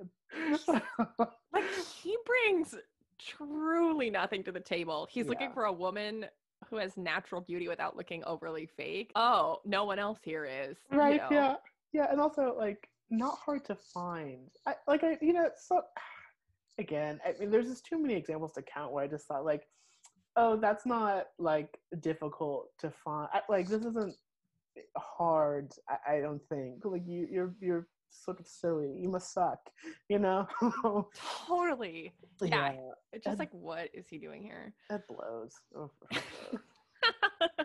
but that would make sense for a producer plant because, like, can you imagine there's like 5 professional athletes, a doctor, attorneys, yeah, a cycling instructor with a master's degree who's an aspiring DJ, and you give me Ed as the contrast? Fucking no, thank you. Yeah, no, okay, yeah, I think we can safely assume that Ed will be a non-entity.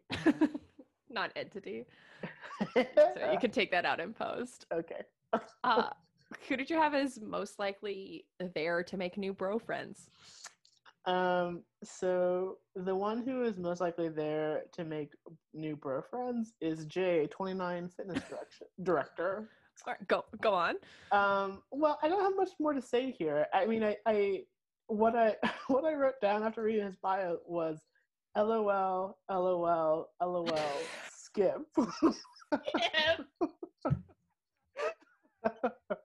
And then my other surprise was most likely to skip. He's not even cute. He's not even cute.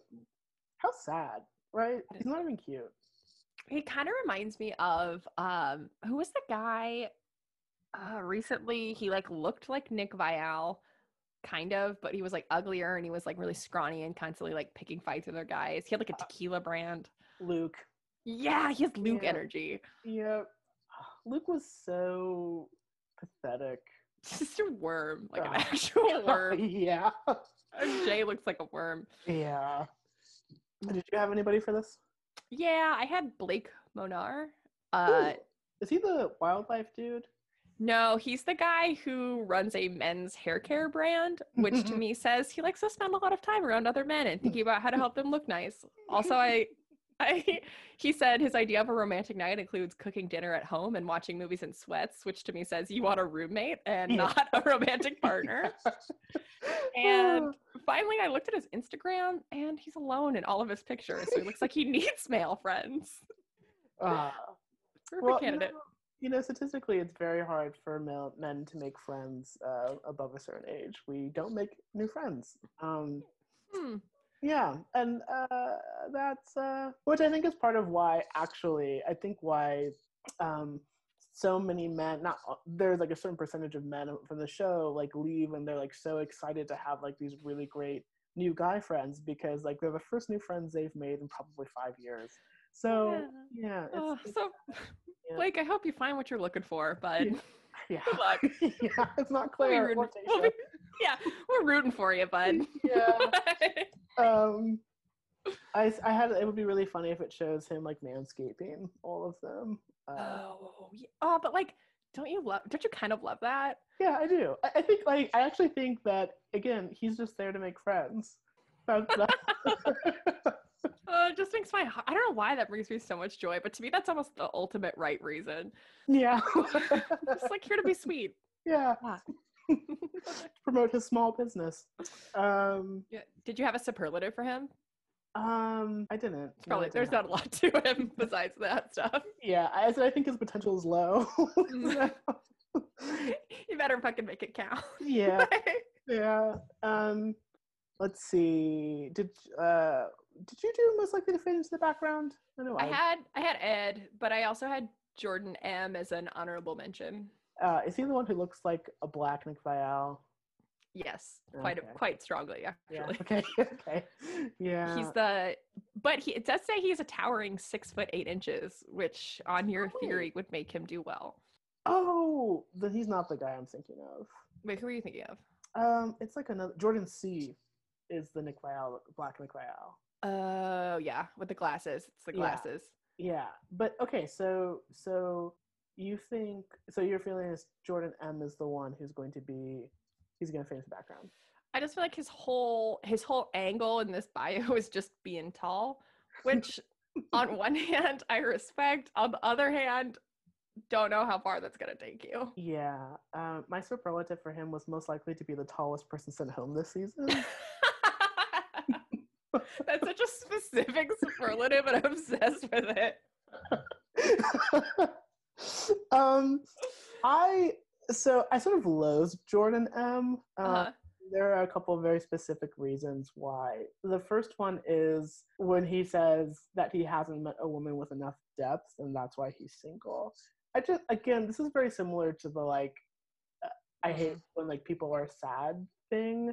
Mm-hmm. It's like, one, yes, you have met women with depth. You have, because on some level everyone has depth.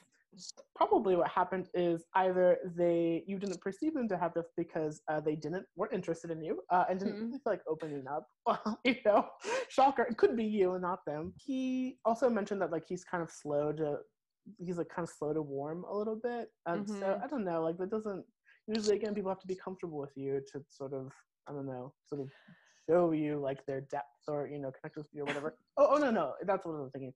It's that if you aren't also being open, then you're probably not going to you're not open to make that sort of connection anyway. So I don't know. It just seems like he isn't. My sense is like, oh, you're not very self-aware. And like, not to come down too hard on him, but like, because I'm sure he's lovely, but like, I can't imagine like the superficial whatever women that he's imagining are like flocking to date a cybersecurity expert from Santa Monica. That's true. I think I'm coming down on him hard because he's so tall. I love you so much. And it's hard for me not. It's hard for me to give tall people a break. As an aside, I ranted to you about how Jim from The Office is just tall. No, but I think that tracks. Okay. Well, I mean, that's kind of like the end of my rant. It's like he's tall, and if he weren't tall, he wouldn't be Jim. He's just like this tall dude. Like he's just fucking tall. Anyway. Yeah. No. Yeah. Well, and you contrast it to like Jonah on Veep, who like is a confident enough actor to have the joke being that he's tall. Yes. But like Jim can't even joke about being tall, so what's the point? He can't joke about anything because he's actually very insecure and sort of like, okay, I don't. This is. We'll put a pin in this. We can revisit my like how awful Jim actually is in The Office, and we shouldn't celebrate him, sort of thing. But also, Jordan M. also writes poetry, and again, as you know, and as listeners know, like it is actually my least favorite fact about any of these men is if they write poetry, because again, I think he might fashion himself as deep and other people as not deep, and that's something that's the assumption I'm making here, and it makes me not like him. But so just to clarify, you hate Jordan M. writing poetry more than you hate Jordan C's fun fact of Jordan C dreams of having a dog named Maverick. Ooh. Because I think that's a contender for the worst fact on here. I will say Jordan C has the worst facts. I think he has the worst set of facts. I think because of my own sort of my prejudices. I think Stop it. I have a more sort of visceral response to the I write poetry. Although I can definitely agree that objectively speaking, Jordan C's facts are the most fucking abhorrent. Yeah, is he I'll allow also it. the one who was like, I want for Jordan C. I said, oh what? Yeah, For what some did you have? reason, I had him as like the most likely to have peaked in high school. Interesting, because looking at him, I'm not sure he's ever peaked. Yeah. Why did I have that? I also think I had him for most likely to achieve his dreams. Well, his dream is to have a dog named Maverick, to learn to salsa dance, and to never swim with sharks. I know. And I think that is why I said I have a really strong feeling that Jordan C. will do everything that he's ever dreamed of. He could do it in like 48 hours. Yeah. Yep. He doesn't actually need to go on The Bachelorette to do any of these things. So. Yeah, none of his dreams require anybody else except for him. Yeah, I could see how that would make you think he peaked in high school too. Yeah.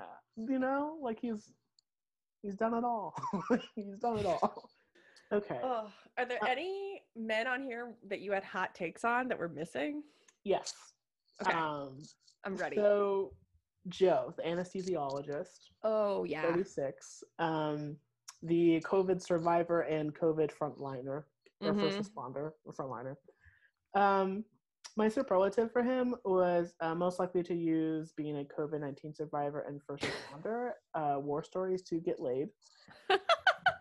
And I think, you know, how some people, you know, like there are some people who like survived cancer or have experienced like some significant hardship who like, and their sort of takeaway from that is that they like, you know, that they're going to live life to the fullest and that there's sort of like, there's no sort of point in like being sad about stuff and who are sort of constantly like saying, like if you sort of express like, oh, like, yeah, I don't know how to, like, if you're expressing like frustration or sadness about like what to them might seem sort of some sort of minor event, they've got this, their response is like, oh, well, you know, that's not so bad, you know, like, yeah, cancer or whatever, you know, like just people like that. I get the feeling that Joe is and will be like that sort of, except like with like the COVID stuff and just like, oh, well, you know, I had, you know, I really saw some things in the hospital and, you know, like, and sort of, and like the effect will be like, it'll, for some people, maybe it'll be hard for them to like really feel like he thinks of their sort of personal stuff as like legitimate.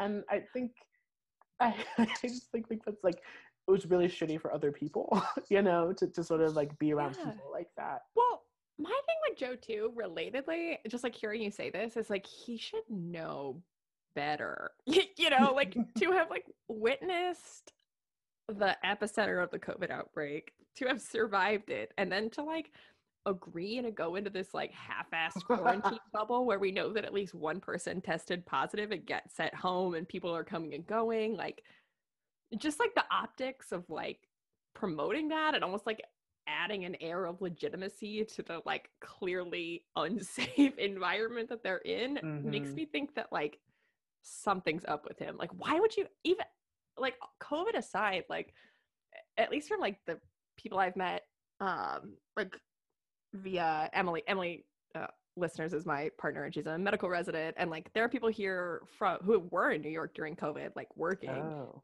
wow. And it was like so bad. Like I can't imagine like witnessing something that traumatic and then being like, guess I'm going on The Bachelor. Like I would be like, I need a month, you know? Yeah, that's a fair point. I wonder if we're going to get a ITM or sort of like kind of in the wild shot of him saying something to the effect of, you know, I was in New York on the front lines, and I can tell you this is nothing like this. This is like a paradise and safe and everything is fine. You know, if they actually use him to kind of co-sign the space, like using his sort of credentials. I mean, I know I just feel like that is part of his utility here, and it's going to be really, it's going to be really transparent. I think when and if, but probably when it happens. And I totally am prepared to think less of Joe when that does happen, because he's agreed to this and should know better more than any other boy band manager or future pornographer in this group. Like Joe should know better. And I mean, I do feel like whenever you have like a doctor or like what was his name? He invented Venmo, Uh, John, John. who was rich. Like whenever you have kind of like there's a certain edit the like smart wealthy guy always gets. It's like a Yeah. little bit aw shucks and a little bit maybe he is hot. And I feel like Yeah. Joe's gonna get that edit, but it's gonna be so much more fucking sinister than like ever because we know he's there to like prop up the safety of this plague hotbed that they've constructed in the desert. Yeah. Yeah, I 100%. I also one of my notes is imagine dating Joe. Just like, and listeners, I'm going to speak directly to you for a moment. And Kate, Obviously. I want you just for a second to imagine dating Joe. Just imagine it. Okay, that's it. I just wanted you to take a second. Because when I imagine it, I just think of like someone who is sort of maybe has this kind of like has this sort of faux humble air about him, I think, and maybe is a bit sanctimonious and a little bit like kind of baits you into sort of complimenting him or like agreeing with him that he is like great, but won't necessarily say it about himself. Like very, very high on himself, which definitely is not always a bad thing, but it matters to him that you are also very high on him, and I think that's not great. This is like very like triggering for me just because like all of like Emily's med school classmates who I knew who were like older single men, it was because they like wouldn't settle down because no one would worship them enough, and they are like inevitably the ones that marry like 20-year-old nurses because those are the only people willing to like throw their dreams out to follow them around. Like he just has like that energy to me, and there's like no way he's here for Claire. No way. Or Tayshia. There's Or no Tayshia. way. No. Well, I'm glad we both hate him. He was he was my most likely to have faked a negative COVID test just because he has the technology. Yeah. He has the resources. He was my close second.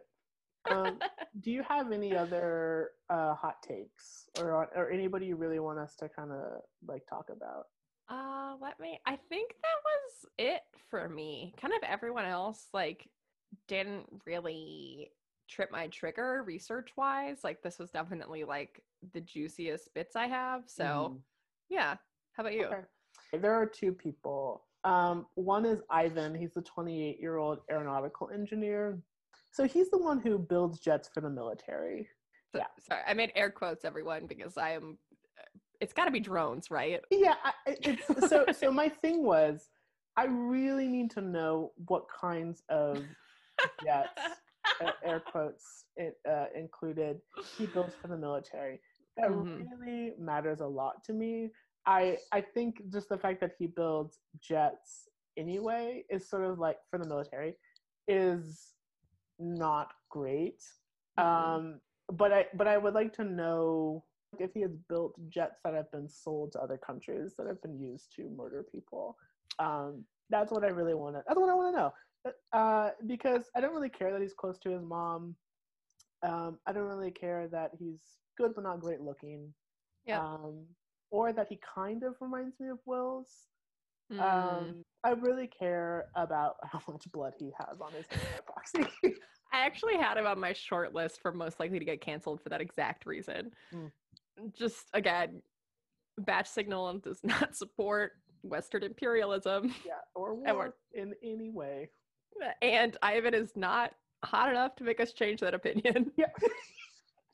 Yeah, and that does mean what you think it means. It means that if he were hot, we might have trouble a little bit.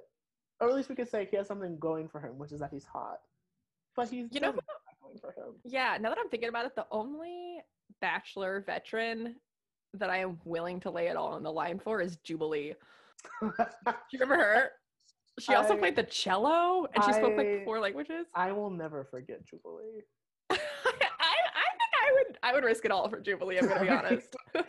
I think she was an excellent player. I think if she was playing now, I think she would do so well. I just think she was a little bit before her time, and we deserve to have her back. I think she is too good for the show, and perhaps too good for all of us. But I do think I think she would. I think she'd do well. I wonder what she's up to. I hope she's good. Jubilee, if you're out there, We hope you're good. I hope you're good. We take back everything we said about the troops, only as it applies to you. Yeah. Yeah, see, we're willing to make exceptions, everyone. As you should be also.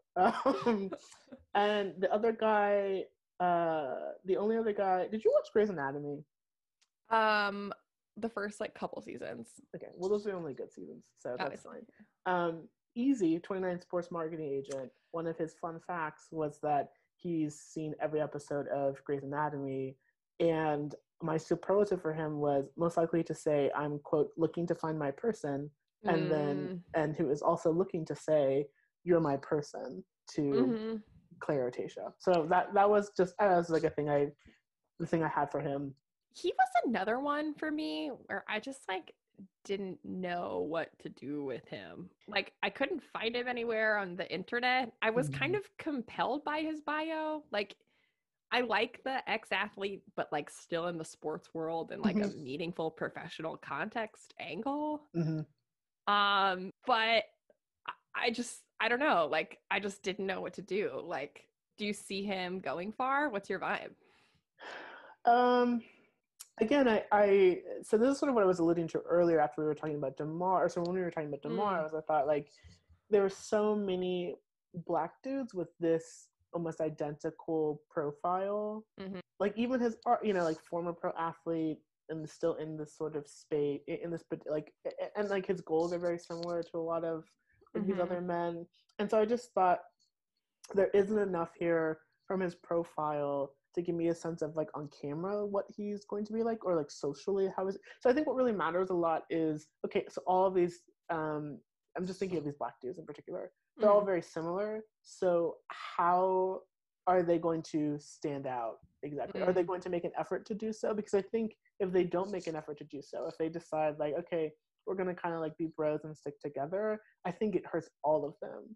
And I think like perhaps what we see with Dale is that I'm interested to see like, well, he already pre-gamed like really hard, so it's interesting to see like if he kind of, if he's one who doesn't really obey like the bro code or like play fair, because he's obviously not playing like fair, and that's like what is able to sort of allow him to separate a lot more, because I think that's something, I think that's a trap that a lot of these guys get into, is like they're so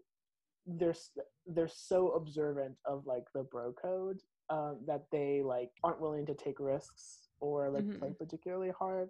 And I think that like that's a trap that all these Black guys could fall into, is that they're too like into each other and like wanting to support each other and like not, they're too good for the show. They're too good for the like too pure. They're too like they're not willing to like really play hard, and in the way that will make them compelling to the producers. So he was someone I put kind of in the middle there, who could do well on Paradise, who would do better on Paradise than on The Batch. He does seem like he's gonna be I think a lot of the professional athletes tend to be like guys, with the exception of maybe like Colton. Yeah. I do think there is that like seeking of male camaraderie there that I find adorable. Yeah. But again, it makes like, it just means that like a lot of these guys, it's hard to see like what their, like if their goal really is, okay, I want to have like a good time and then parlay whatever I can, or convert whatever sort of goodwill I can into just sort of generally helping me moving forward and like maybe continue to participate, but I'm fine just kind of being like one of the guys like in the Bachelor fam. I think is like a really good, like if that's really your goal, I think that's so easily attainable, and I think it's like really attainable for this guy. And I kind of hope that is his goal, because I think that makes sense, that works. I worry that like if he plays too hard, then he'll ruin that for himself, so but I think he'll do fine. I don't know if he'll stand out. I hope he makes a lot of lasting friendships. I think he does too. I have a feeling he does too. Is there anybody else that you really want to talk about? I think that's it. I think everyone else is kind of this like blur for me. Like, yeah, there's so many guys. there's a lot of guys. Like, a lot. And the fact that, like, I mean, maybe it's good in some ways that, like, it's gonna flip to Tayshia in the sense that, like, we'll be seeing a lot more, like, first dates again. So hopefully we can, like, get to know guys a little more. Yeah. I do think, like, that, well, I mean, we could talk about this more. We could shift gears to just talking about, like, our feelings about the upcoming season based on all this, if you want. Let's do it. Yeah, let's do it. Yeah, I mean, like, I'm really interested in, like, what the effect of, like, we've never seen a group of guys have to revert back to first date mode after, like, being together through eliminations after all this. Like, I think that's going to be interesting in the sense that, like, there's probably going to be, like, intra-house beefs happening, like, carrying over into Tayshia being there, and Tayshia is going to, like, drop in, you know, like, I don't know how all of that's going to play out, / if it's going to make some of these guys, like, snap before they would otherwise. Like, yeah, I can't imagine thinking I'd made it so far into this game and was getting closer and then finding out actually it's starting over. Yeah. And I've been fighting with someone with a tactic of, like, flaming out halfway through or something. Like, I just think that's going to affect gameplay in a way that's going to be really crazy. No, I agree. I'm thinking especially of, well, how many villains we'll have this season. So I mean, I think it's likely that maybe we'll get, like, sort of a first half villain, and then, like, maybe a new one will emerge when Tayshia comes, or not even villain, but, like, someone who, you know, obviously her sort of shaking up the dynamics of the house. But I wonder if, like, somebody really didn't expect to, like, get a villain at it or to cause sort of stress or conflict in the house starts doing that, and that it maybe might be the result of, like, what if, like, there's a guy who's, like, clearly on the bottom, who's, like, not getting any attention, like, I can't think of anybody, but, like, someone who's, like, obviously on the bottom, who doesn't get any airtime in the first couple episodes, and then Tayshia comes and suddenly she's really into him, you know, and, like, and her sort of taste and interest shifting sort of away from, like, the people who had been sort of the stronger players in the house. And how they're going to react to that, because I wonder, you know, like, to the extent there'll be sort of shifting alliances, or, like, really, like, how that sort of, I imagine we'll see, well, I think it'll be interesting to see, like, how solid the alliances are, especially given, like, they're not going to be traveling. And I think being in one location will sort of emphasize that sort of pack tribal mentality. I think the lack of movement will make it harder for there to be more shifts within sort of, like, the way these groups are aligned. And I think that, yeah, I think that I think the guys, I predict the guys to be a little bit more unsure of themselves when Tayshia comes. I think there's going to be, and I think we'll also get to see how many moves they really have. You know, like, if like, what if, like, the guys doing the same shit, saying the same shit, how it'll play the second time around. You know, like, what if it kind of work? What if it sort of works on Quiba and doesn't work on Tayshia? You know, what will these guys, how will they respond to that? You know, I'm really interested in that. I don't think we've never seen players have to be so adaptable, you know, in this particular way. Yeah. And I mean, it's gonna be crazy. And, like, Reality Steve was suggesting too that at least 4 new guys are gonna join when Tayshia joins. Right. Which is gonna, like, totally shift things as well, right? Like, you're gonna have both the dynamic of, like, old and new, plus, like, how that affects whatever beefs are happening. And, like, the producers, like, could just throw in another, like, first string villain if they wanted. You know, like, who knows? That, I think that gives production so much power to do things that are, like, bonkers. I really feel for these players. They're gonna have to be really good. I do too. I feel confident that we're gonna get some, that there's, like, enough, like, at least solid players in this group that we'll see for a while. You know, that will kind of be with us for a while. I think this is kind of like this is a good crop. I think there's obviously some filler, as there always is, but I predict that, like, given, like, because these extreme conditions, I'm hoping that it really brings out the best of these guys. And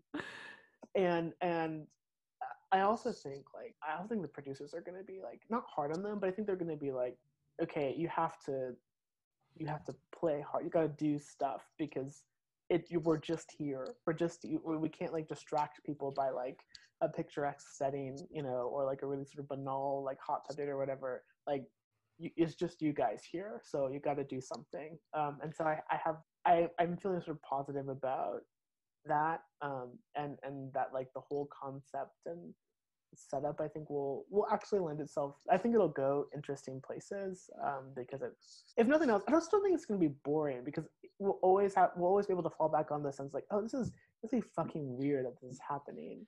Like how bizarre that they're doing this right now, you know? Well, and like I just can't imagine, like from the player's perspective, like they went into this bubble not that long ago, so like COVID is still going strong. Mm-hmm. We're in the midst of the 2016 fucking election.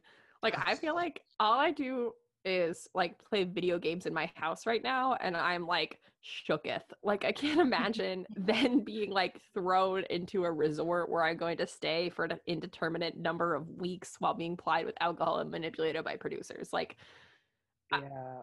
I just feel like these guys are gonna like do some insane shit, you know? Yeah, I think it's be fucking bonkers. Yeah, I think it's really, gonna I really do.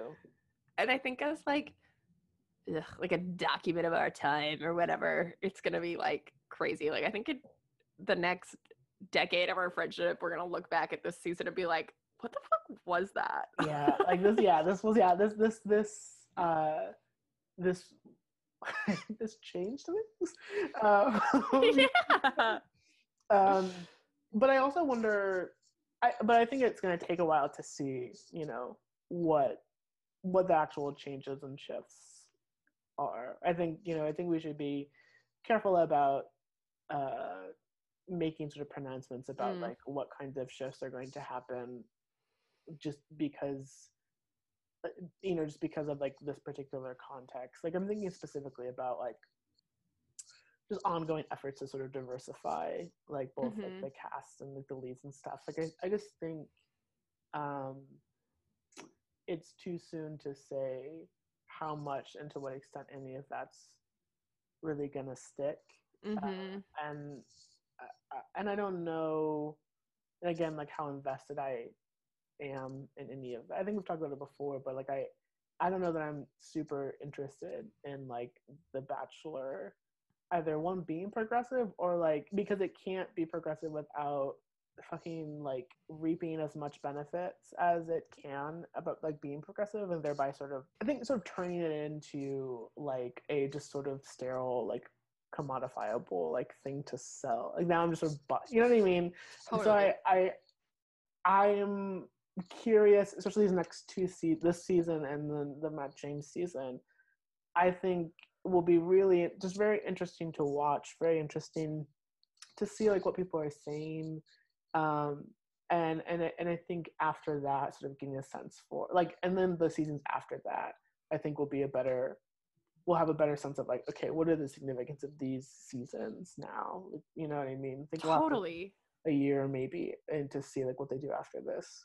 Yeah, it's so interesting because like I feel like diversifying the cast is just like, or that move for representation is just like so clearly linked to like making money, like Yes. both in like being able to like appeal to a progressive audience, but also just like potentially expand their base to include more people of color, but even like how individual contestants think about it. Like I know you and I, as we talked about, both listen to Clickbait, and I was just like so struck. Like Tayshia was saying this thing about, I'm talking about like putting positivity in the world or some shit. But for her, she was like talking about like wanting to like be in the influencing and like beauty space. I know exactly. Yep.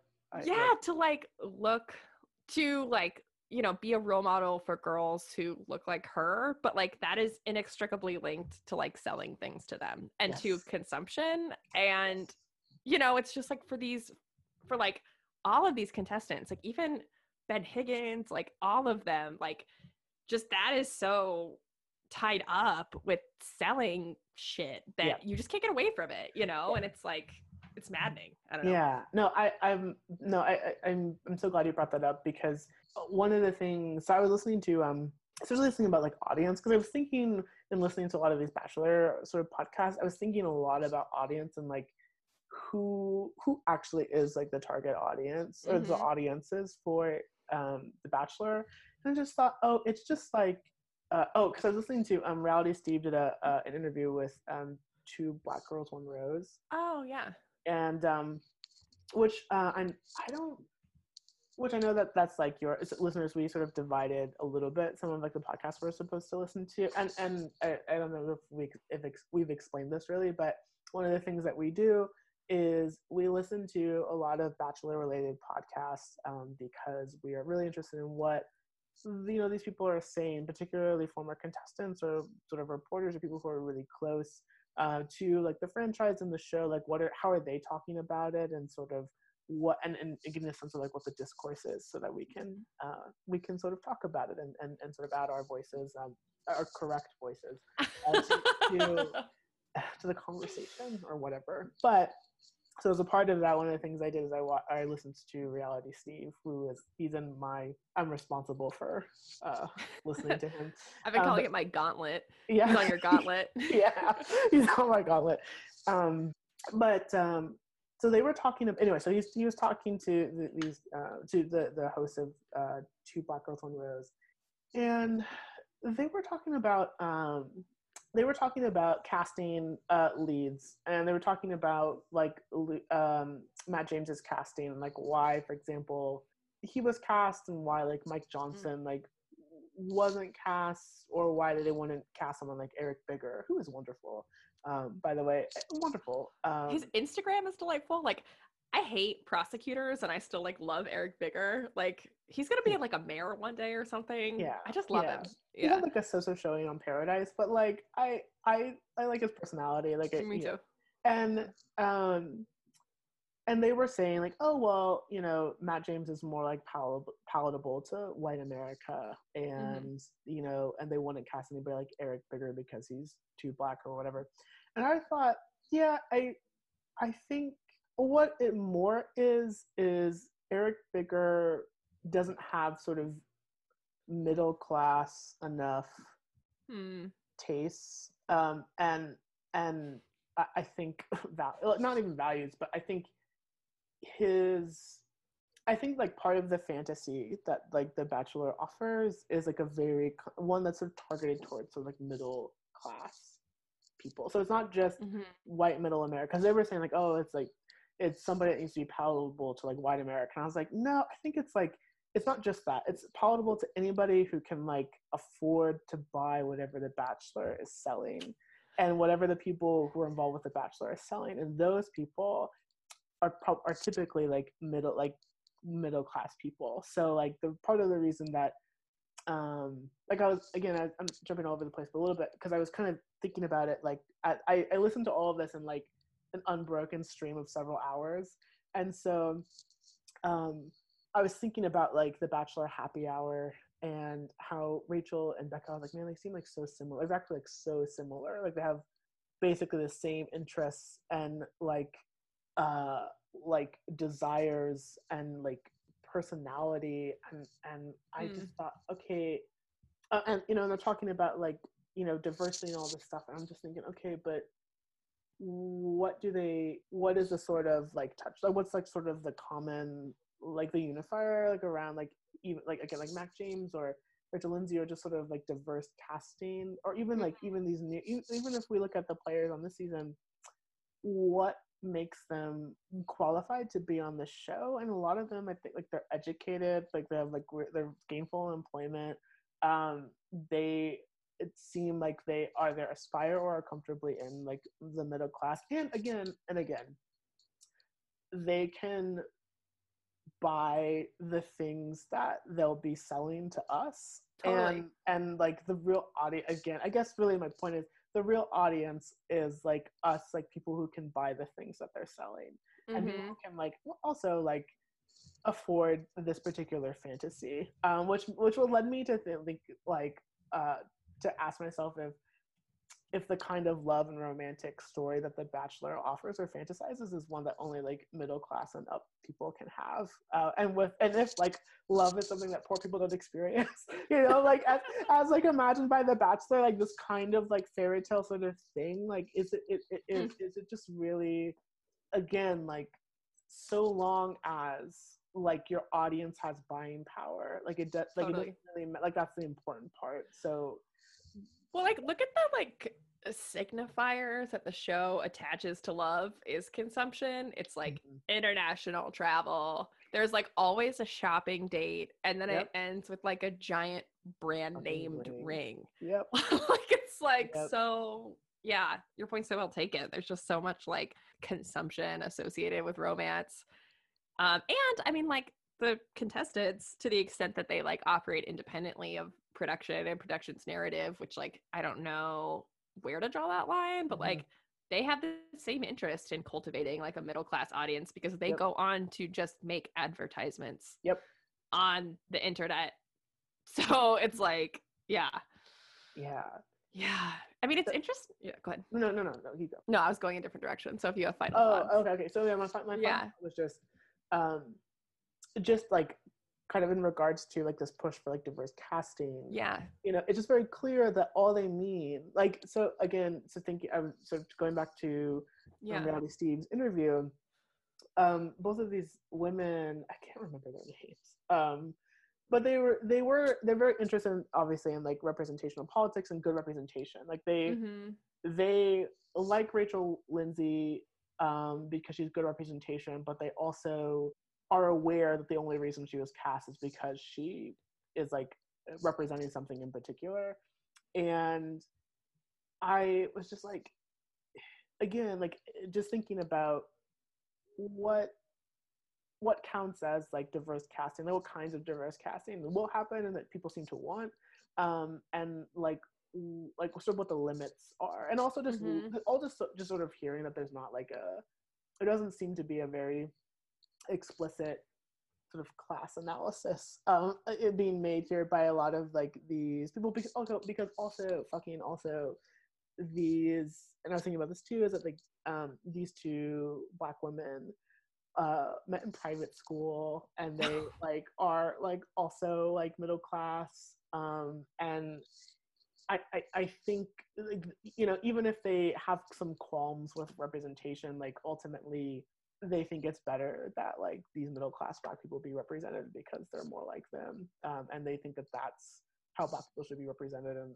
that's how Black people should be sort of known and thought of, and are not interested actually in like a wide variety of, they're only interested in like Black stories that make Black people look good, which is just, that's what it, that's just what it is. And I think that, and part of that means not necessarily thinking too hard about their own sort of class interests and investments in representation. So that was just something that I was sort of thinking about as I was listening to, as I was reading these bios and listening to some of the podcasts over these last few days, and I'm sure something that will come up again, but I just kind of wanted to like put that out there as like, wow, like yeah, as you said, like consumption is a huge part of this. It's all of it seems like a giant fucking ad, all of it. That's it is. Yeah, it just even not for the show. Like the whole show is an ad for the show, so that more people get on the show. It's all just a fucking ad.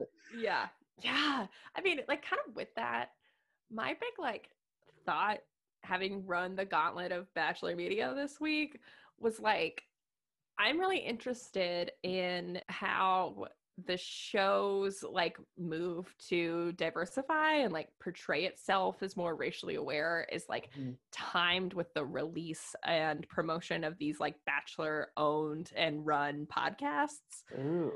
Like they've expanded from just Bachelor Happy Hour, which really wasn't going until Peter's season, and now they have this clickbait one too that Tayshia's a co-host on. Yeah, like I do think the show is trying to tell a story of its own efforts to diversify that is cleaner than it actually is. Like, I mean, we've talked about this a little bit, but I think like Rachel and a few other people in other interviews have talked about like part of the problem is just that, like the leads tend to be white, and then their top 4 tend to be white. So there's just like an endless cycle of white people.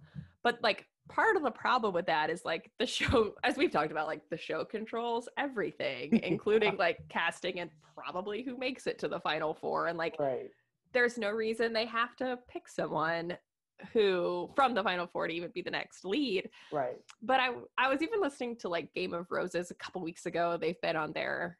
Listeners, you should listen to it. It's a foundational text, I think. Yes. I love Game of Roses. Yeah. But they were going through like seasons 2 through 7 of The Bachelor, and they used, so in Andrew Firestone's season, like I guess they used to do this thing where they would have like, they would show the producers interviewing multiple people, and then they would like, you would see production pick the Bachelor in the first episode and like introduce yourself to the Bachelor. One of the finalists for Andrew's Firestone season was like a black man. Like he was an Olympic volleyball player.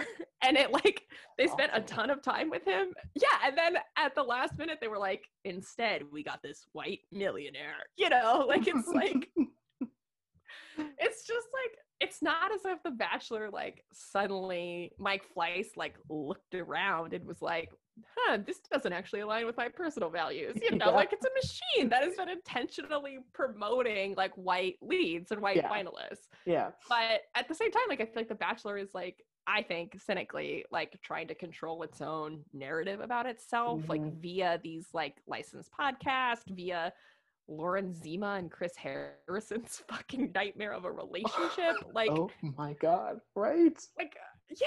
How does she pretend to have any fucking integrity? It's beyond me.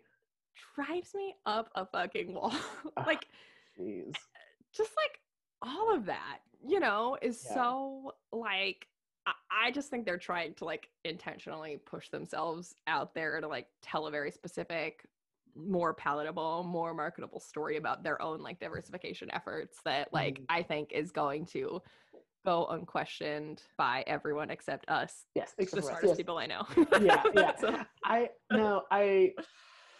That's all me, and I think you're really onto something there. Like it's also really smart.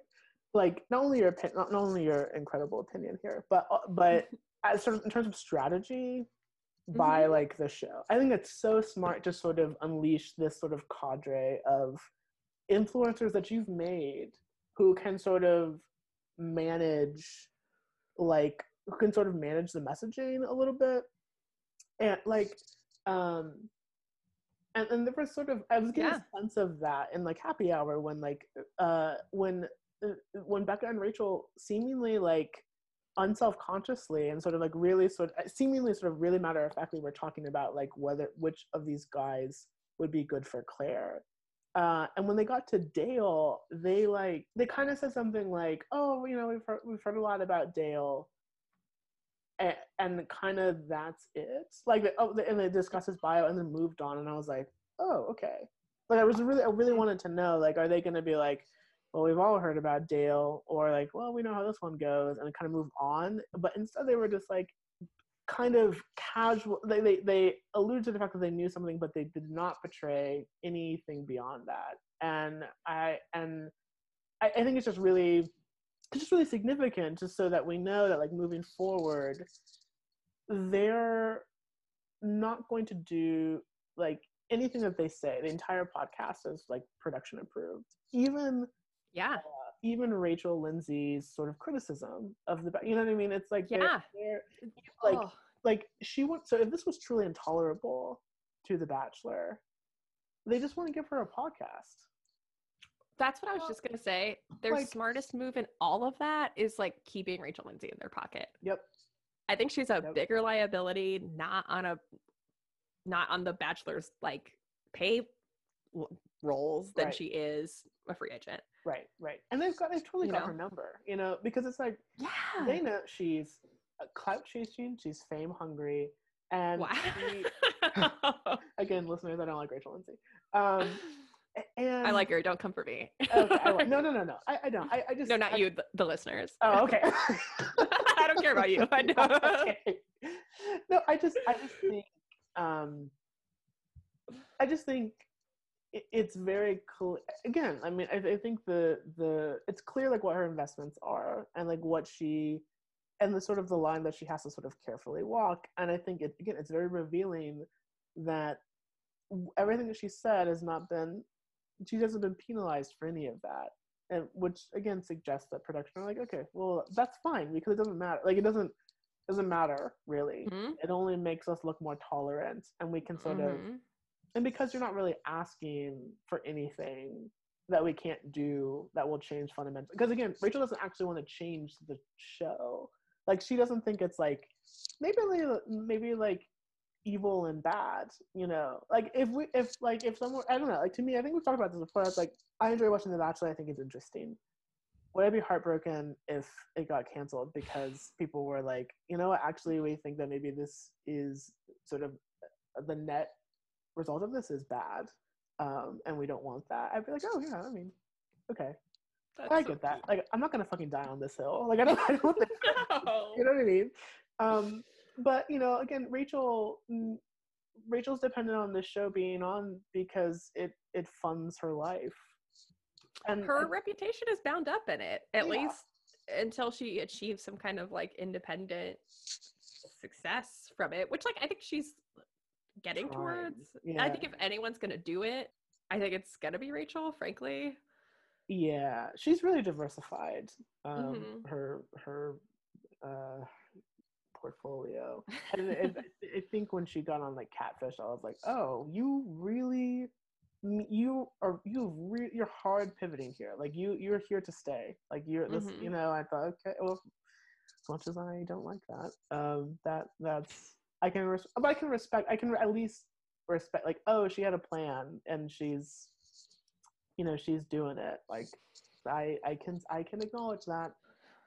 More power to her. But yeah, no, it's gonna be like I'm to bring things around, like so interested to just like hear how Bachelor branded and non-Bachelor branded podcasts like discuss all of this, because I think at the end of the day, besides Game of Roses and Two Black Girls, One Rose, and Reality Steve, I think those are kind of the three out of pocket, but I think a lot of the other ones have existing relationships with former contestants or production or whatever, and they're not going to push as hard and question a lot of these like neat assumptions about the way that the Bachelor friggin' arcs towards justice or like whatever you want to say of its current efforts, you know. Yeah, I agree. I'm curious to, you know, and some of like the arcs of some of these unofficial podcasts is like inevitably they have former contestants on, it seems like. Two Black Girls and One Rose did interview Rachel Lindsay. They did have her on their pod. Oh, I didn't know that. Yeah, that was something I learned in Reality Steve's podcast. And I think Game of Roses just had a former player. They had a Listen to Your Heart player, I think. Yeah. And which I don't know if that really counts. But I think at a certain point, and we've talked about this before as it pertains to like if we were if we're ever in the opportunity to interview like a former player or somebody who's like, you know, more sort of central to Bachelor Nation, would we do it? And you know, I think the question is, I think, and what we've talked about is like, well, there's really no going back after that. Like to me, you know, is because once you've done that, you've kind of, I think your investments change a little bit, and also like your earning potential changes certainly, and the more it gets tied up in that, I think the more you have to question where your new lines are. You know, you have to negotiate with like people about like what they're willing to talk about, you know, and maybe one day that's something we'll talk about. But I am interested at this time in just watching other people do it and how they kind of navigate that and how they rationalize it, I think. And yeah, and so yeah, and maybe reveal to like what some of their sort of investments are and how far they're willing to go and sort of like talking about the show. I'm really particularly interested in this Game of Roses because I think that's like I think they're getting to a point where they might need to ask those questions about about kind of for themselves and for their pod. I mean, maybe it's self-selecting too, right? Like, no one who's super loyal to the franchise and listens to 25 seconds of Game of Roses is going to go on. You know, they have a very specific philosophy about production where I think if you've really drank the Kool-Aid, you're not going to want to cooperate with them. Kind of in the way that I think like former contestants, until they've been like burned or think that they can best Reality Steve, like don't go on Reality Steve's show, you know? Yeah, that's true. Yeah. But it's going to be a weird one, I think. I'm excited. I'm excited to like be on Discourse Watch. Yes. You know. Yeah, that's what we should call this segment. It's like Discourse Watch. Yeah, Discourse Roundup or something like that. Yeah. Well, all right. To cleanse our palates of Bachelor and Bachelor related material, do you have any other weird watches? What's been going on lately? Recently watched the first few episodes of American Barbecue Showdown on Netflix. Oh, how is that? You know what? It's kind of funny. So it's kind of I mean, it's in the style. It's in the it's one of these sort of Bake Off like derivative shows in terms of its production value and setup and general like organization. It's, I think, being filmed somewhere in Georgia, but like it's actually really kind of delightful. Like the casting is excellent and the judges are really funny. Like they just like, so all these challenges are like 5 hours long because it's barbecue. Yeah, right.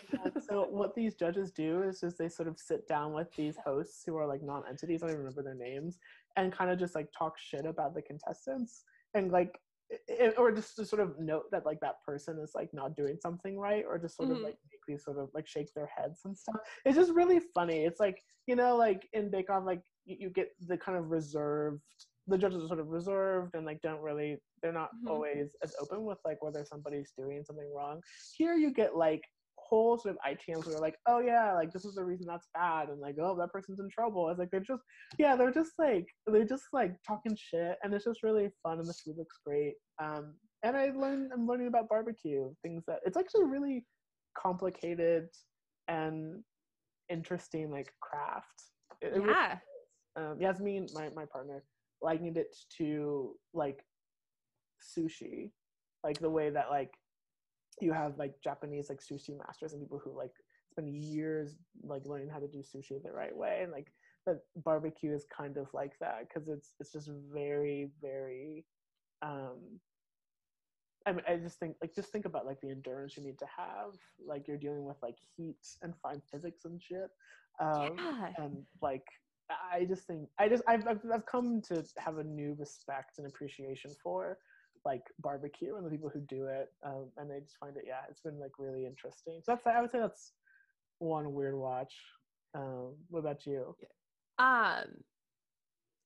Yeah, so this has actually been like an ongoing weird watch that I'm just now publicly acknowledging, but it has been going on for about 18 months. I devour this British makeover show called 100% Hotter. Have you seen it yet? No. Oh, fuck. Okay, so it's like so the premise of the show is that somebody who needs like a makeover comes in, and like there's the style team and they survey people around the country to get this person's initial hotness rating, and then they like do consultations and makeovers, and then they take a new picture of them, and then they solicit their new hotness rating to establish that they have become 100% hotter. Oh, I think Yasmin watched this. Yeah, and like the thing that I just like fucking love about it is I think like culturally we have this acknowledgement that makeover shows are like gross and problematic. Like they're always so rooted in like body dysmorphia and like classism and just like norms of what is good. And the show is clearly like aware of that. And so to fucking like get around that, they always pick people who need like a make under. So it's like people who are like super fucking goth, or like you're a furry but you keep dressing like a furry at work, or like people who are like in so fucking deep that like they clearly don't even want a makeover. Like it's kind of unclear why they're there, and they fight it the entire time, and then they immediately going back to like dressing like a mascot cow or like whatever the fuck they were doing before. So it's just this like wild, like, and they clearly also film like 10 of them in a day. You know what I mean? It's just this kind of like rapid fire succession of like 18-year-old metalheads like having to get a suit for a job interview and then turning around and being like, fuck that, like every time. And I love it. It's just like so like there's always like the people who are in a specific subculture and that's why they dress the way they do. And then there's like the other band of people, or people with like very extreme body dysmorphia, or there's a lot of like people of color who are doing like crazy dangerous things to their appearance to like assimilate to like the white norms of England, or like people struggling with their gender, like people who have problems that a makeover show cannot fucking address and cannot even like start to touch. So it's just like, this sounds incredible. Oh, I think you would enjoy it. Okay. It's good. I'm gonna try it. I'm gonna try it out. Especially because like at the end, so they only give them like one outfit. Like it's not like what's like what not to wear. You know, they give you a whole wardrobe. This one they just give you one outfit and a haircut and show you to do your makeup, and then they do a follow up, and just inevitably nobody sticks at the makeover. That sounds so good. Yeah, it's a good. Check it out. You should do it. I think just because like makeover shows are like an unsung genre, but they used to be fucking everywhere, you know. They really died out. Yeah, I remember just like sort of this like a broader makeover. But did you ever watch Extreme Makeover Home Edition, or Extreme? It was like Extreme. The first Extreme Makeover. Yeah. It's Home Edition because the first one was a plastic surgery show. Oh my god!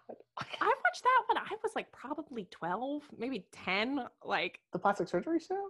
Yes, with my mom. Oh, like god. We were just like, seems great to get your lips done. Like. I don't think I ever saw that. I saw like the Home Edition one, and it was so satisfying. That was such an amazing show.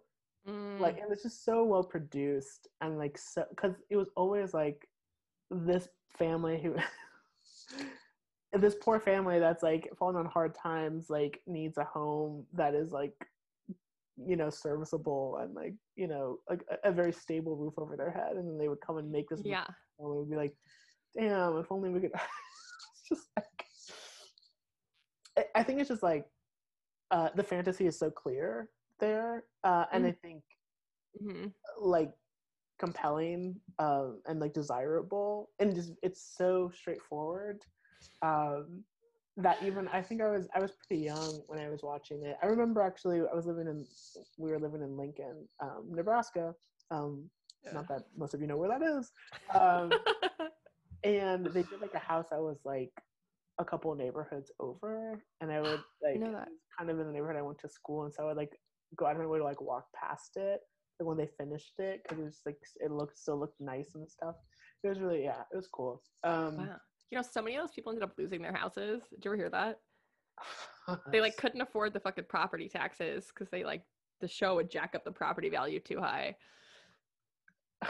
It's like such a metaphor for something I don't even want to unpack right now. Yeah, no, all I can think is, it sounds about right. That sounds about right, and I feel I'm okay with that. Like I'm okay with this like this thing that I thought was like really like nice, and like no, I'm glad, or I can appreciate that it worked on me, that watching it like worked, and the show was great, and that of course the reality is so much different, and I think I'm just like, yes, that is what reality TV is, and so I'm like, okay, I'm fine with that. I'm sorry to those people, but at least they got to go to Disneyland, you know, and they'll always have that even if they no longer have their house. Well, on that incredibly high note. Yeah. Well, this has been Batch Signal, the very first episode. Yeah, and I think we'll be back probably in about 2 weeks to talk about the premiere of Claire's season, if not sooner. But until then, if you want some retweeted memes or more, spicy takes on the United States military, you can follow us on Twitter at Batch Signal or email us your shitty opinions to thebatchsignal@gmail.com. But until then, we'll talk to you soon. Talk to you soon.